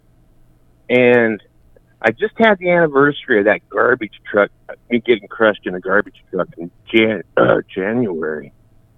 And for some reason, I thought about it, and I got that feeling, and it just brings tears to your eyes, even thinking about it.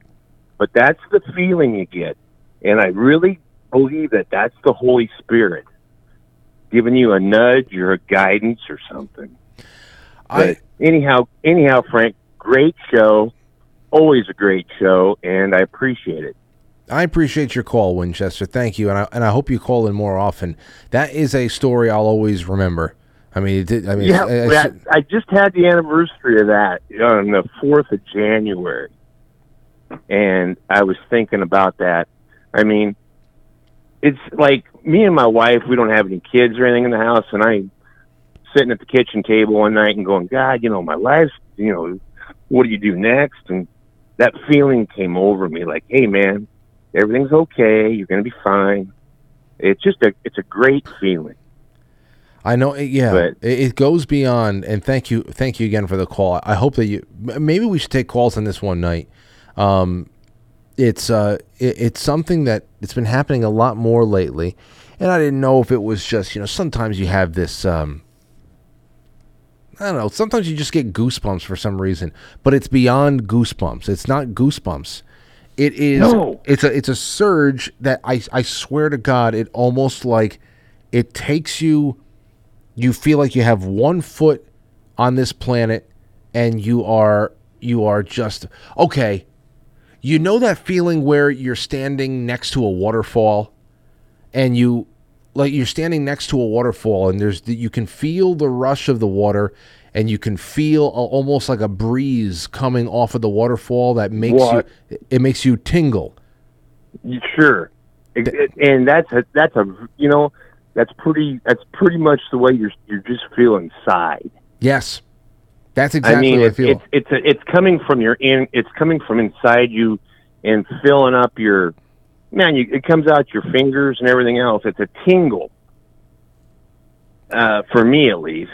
But I mean, it's a unique and very it's a soothing feeling. Well, I'm glad that you helped me put that into words again, man. Thank you for calling in. Hey, have a great night, Frank. All right. Hey, you too. Have a great one yourself. That is the best way I can say it. There's other things that have happened for me, and I'll put it to you this way. It's I got 5 minutes left, so I'll just turn this into a things I like segment. I haven't done this in a while. There are a number of songs, musical compositions that really get me. That bring me to a place that is just something else. First of all, that Orthodox hymn, the hymn of the cherubim. I was listening to that in the car the other day. When was it? Anyway, I think it was last week when Aurora and I just scooped her up. I said, "Hey, you want to go pick up all of our dairy products from the farm?" She said, yeah. So put her in the car, and I love driving around with her in the morning because we just listen to music, and she goes, oh, I love that song. Oh, this is my favorite song too, Dad. And we just have a great time. And the hymn of the cherubim came on, and she wanted to leave it on, and it was so powerful. I said, listen to this, and I had to explain to her. She said, are these angels? I said, no, it's these are human beings. These are people. There's the men. She can hear the male vocal sections coming in, and then of course the higher register female sections come in, and how they just harmonize in these incredible ways, and it is enough. It's enough to just wring things out of me. It is purely frequency. Eyes water up. A tear will roll down sometimes just because it is just a physical reaction. It's not crying or anything like that, but it's you're breathtaking. There's an awe there. To a lesser degree, those little sweeps of energy that I feel, and I guess some of you do too, I don't know what the hell it is. I would love for it to be the Holy Spirit. But putting it into that perspective of standing next to a waterfall or rushing water where you kind of There's a little bit of spray in the air. You're not getting wet, but there's a breeze that comes off of the current, and you feel this tingly electricity that you don't want to leave around. You can sometimes duplicate that feeling by standing on the outside of the shower. You're just about to get inside of the shower. You're outside of the range of the spray of the water, and you're just kind of there, and you kind of like get a tingle go through your body. Now, obviously, that's just, there's different types of stimulus, but I'm sitting over here right now. I don't have any running water near me. And outside of that, there's always been music. There's always been music. And you got to listen to it, right? You got to surround yourself in it. So I have some good speakers in my car.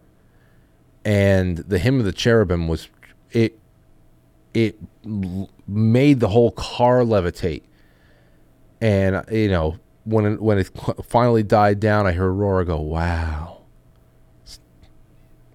I mean, that's a universal language right there. There was this other song. It's an ambient mix by this. I think the artist is called Orc Idea. And here, this is it. Now there was a part in here. It's it's a good song. It's a nice kind of like trancey, electronica kind of a song. But there was a part in here.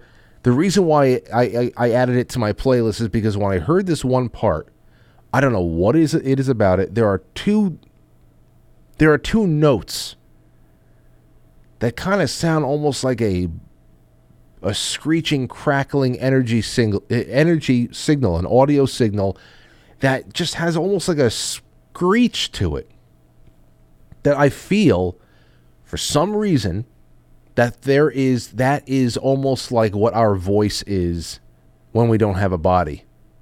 I don't know what the fuck do I feel about this song for, how like 10 years that I've been listening to it. Listen to this. Hold on.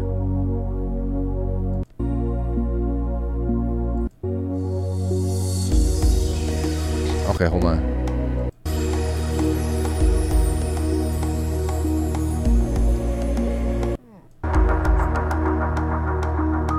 I gotta find this part.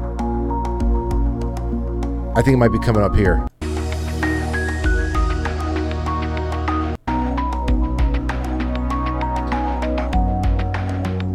All right, I think this is it right here.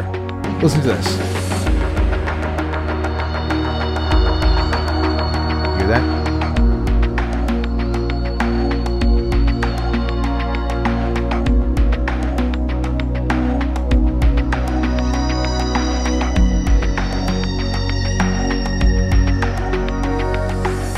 It sounds like some kind of a bird. I don't know what it is. You might just think it's nuts. Okay, well, Frank, you're having a moment for yourself. I'm going to click out. Okay, I understand. It's just been something that has hit me in the gut for a while. I was like, what? Why does that sound placed right there? Why does that tone feel so... like it feels like home for some reason? It's not necessarily the most, it's not I don't know. It's just odd. It almost sounds like what electricity would sound like if it was going to try to vocalize.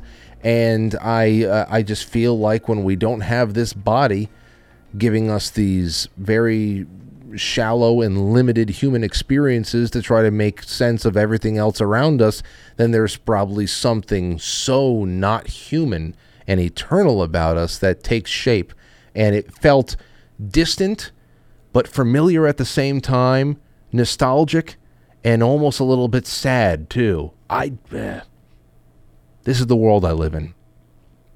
And sometimes I'm able to put it into words and other times I'm not. But I hope you guys and gals had a great time with me tonight. Tomorrow is Friday. We will end the week with some friends in studio. Matt will be here. Anthony will be here. We'll talk about one thing or another. And I hope that you're all sitting around to enjoy it with us. Thank you to Jay Sem, who ends all the gold pills with a wow. Great show. Frank's hitting it out of the park. Love it. I'm sure that was before I started talking about the music and the screeching angels. So, but thank you for that. Stowe Stoop says, great Thursday, Frank, Franklies, and Franciscans. Cody says, hey, Frank, have you ever heard the George Washington quote where he's celebrating the fact that Jacobins had infiltrated the U.S. and even mentions the Illuminati by name? It's in the Library of Congress website. I can send it to you if you haven't heard it. If you have ever get the chance to interview General Flynn, I would love to hear his take on Michael Aquino, if you ever met him. Just curious, because they both were bigwigs in the DIA. The George Washington quote you're talking about, I've seen that, and I really do believe that people read it wrong. Especially the line about satisfied with this fact. I know what you're talking about there. I don't know. I think the more I read, the more I'm skeptical about Thomas Jefferson than George Washington. I'm more skeptical about Jefferson than Washington. The fact that Jefferson was still so enamored with the French Revolution, even though you see how many lives it was being, how many lives were being claimed along the way in such brutal and unthinking fashion, that's odd. And Washington really angered Jefferson for staying neutral during that entire thing. Yeah, I'll you can send it to me, but I've seen it before. Maybe we can talk about that one night. I could bring somebody on, or one thing or another. Gino says, Frank, something does have to give. Our society can't continue like this. Criminals allowed to run amok. Heroes like Daniel Penny charged with murder. One travesty after another every day. It's insane. Something has to give. And it will. Oh, it will, Gino. It will. The question is always going to be, how is it going to look for us? Because whereas you can put these things on a timer, especially when we talk in terms of the fourth turning and how you can actually see how this stuff happens cyclically, this is the first time in human history, at least for our recorded human history, that we have a much more intuitive technological media landscape. There's a lot of communication. There's a lot of things going on right now that I think still are wild cards. Aside from the fact that the human spirit is the greatest of wild cards and you can't tame it. So thank you, guys and gals. I'll be looking at this. I'll be looking out for you guys tomorrow. And I really appreciate you all very much. Okay, that's that. Good night. Take care. That's not what I wanted to do. This. I'll catch you on the flip side.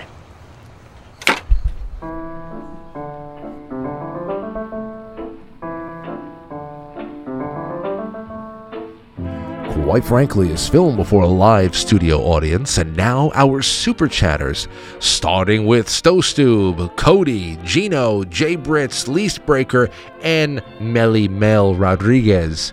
I'll see you guys tomorrow night, 7 o'clock. Don't you dare be anywhere but here. Nighty-night.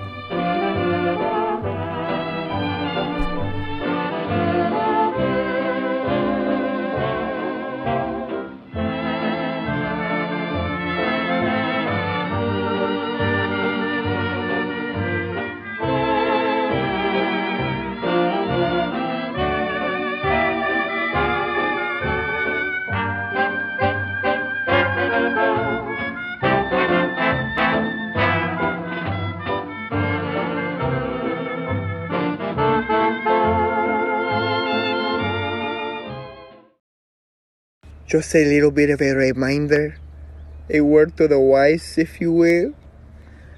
Do not worry about the worries from yesterday. Leave it in the past.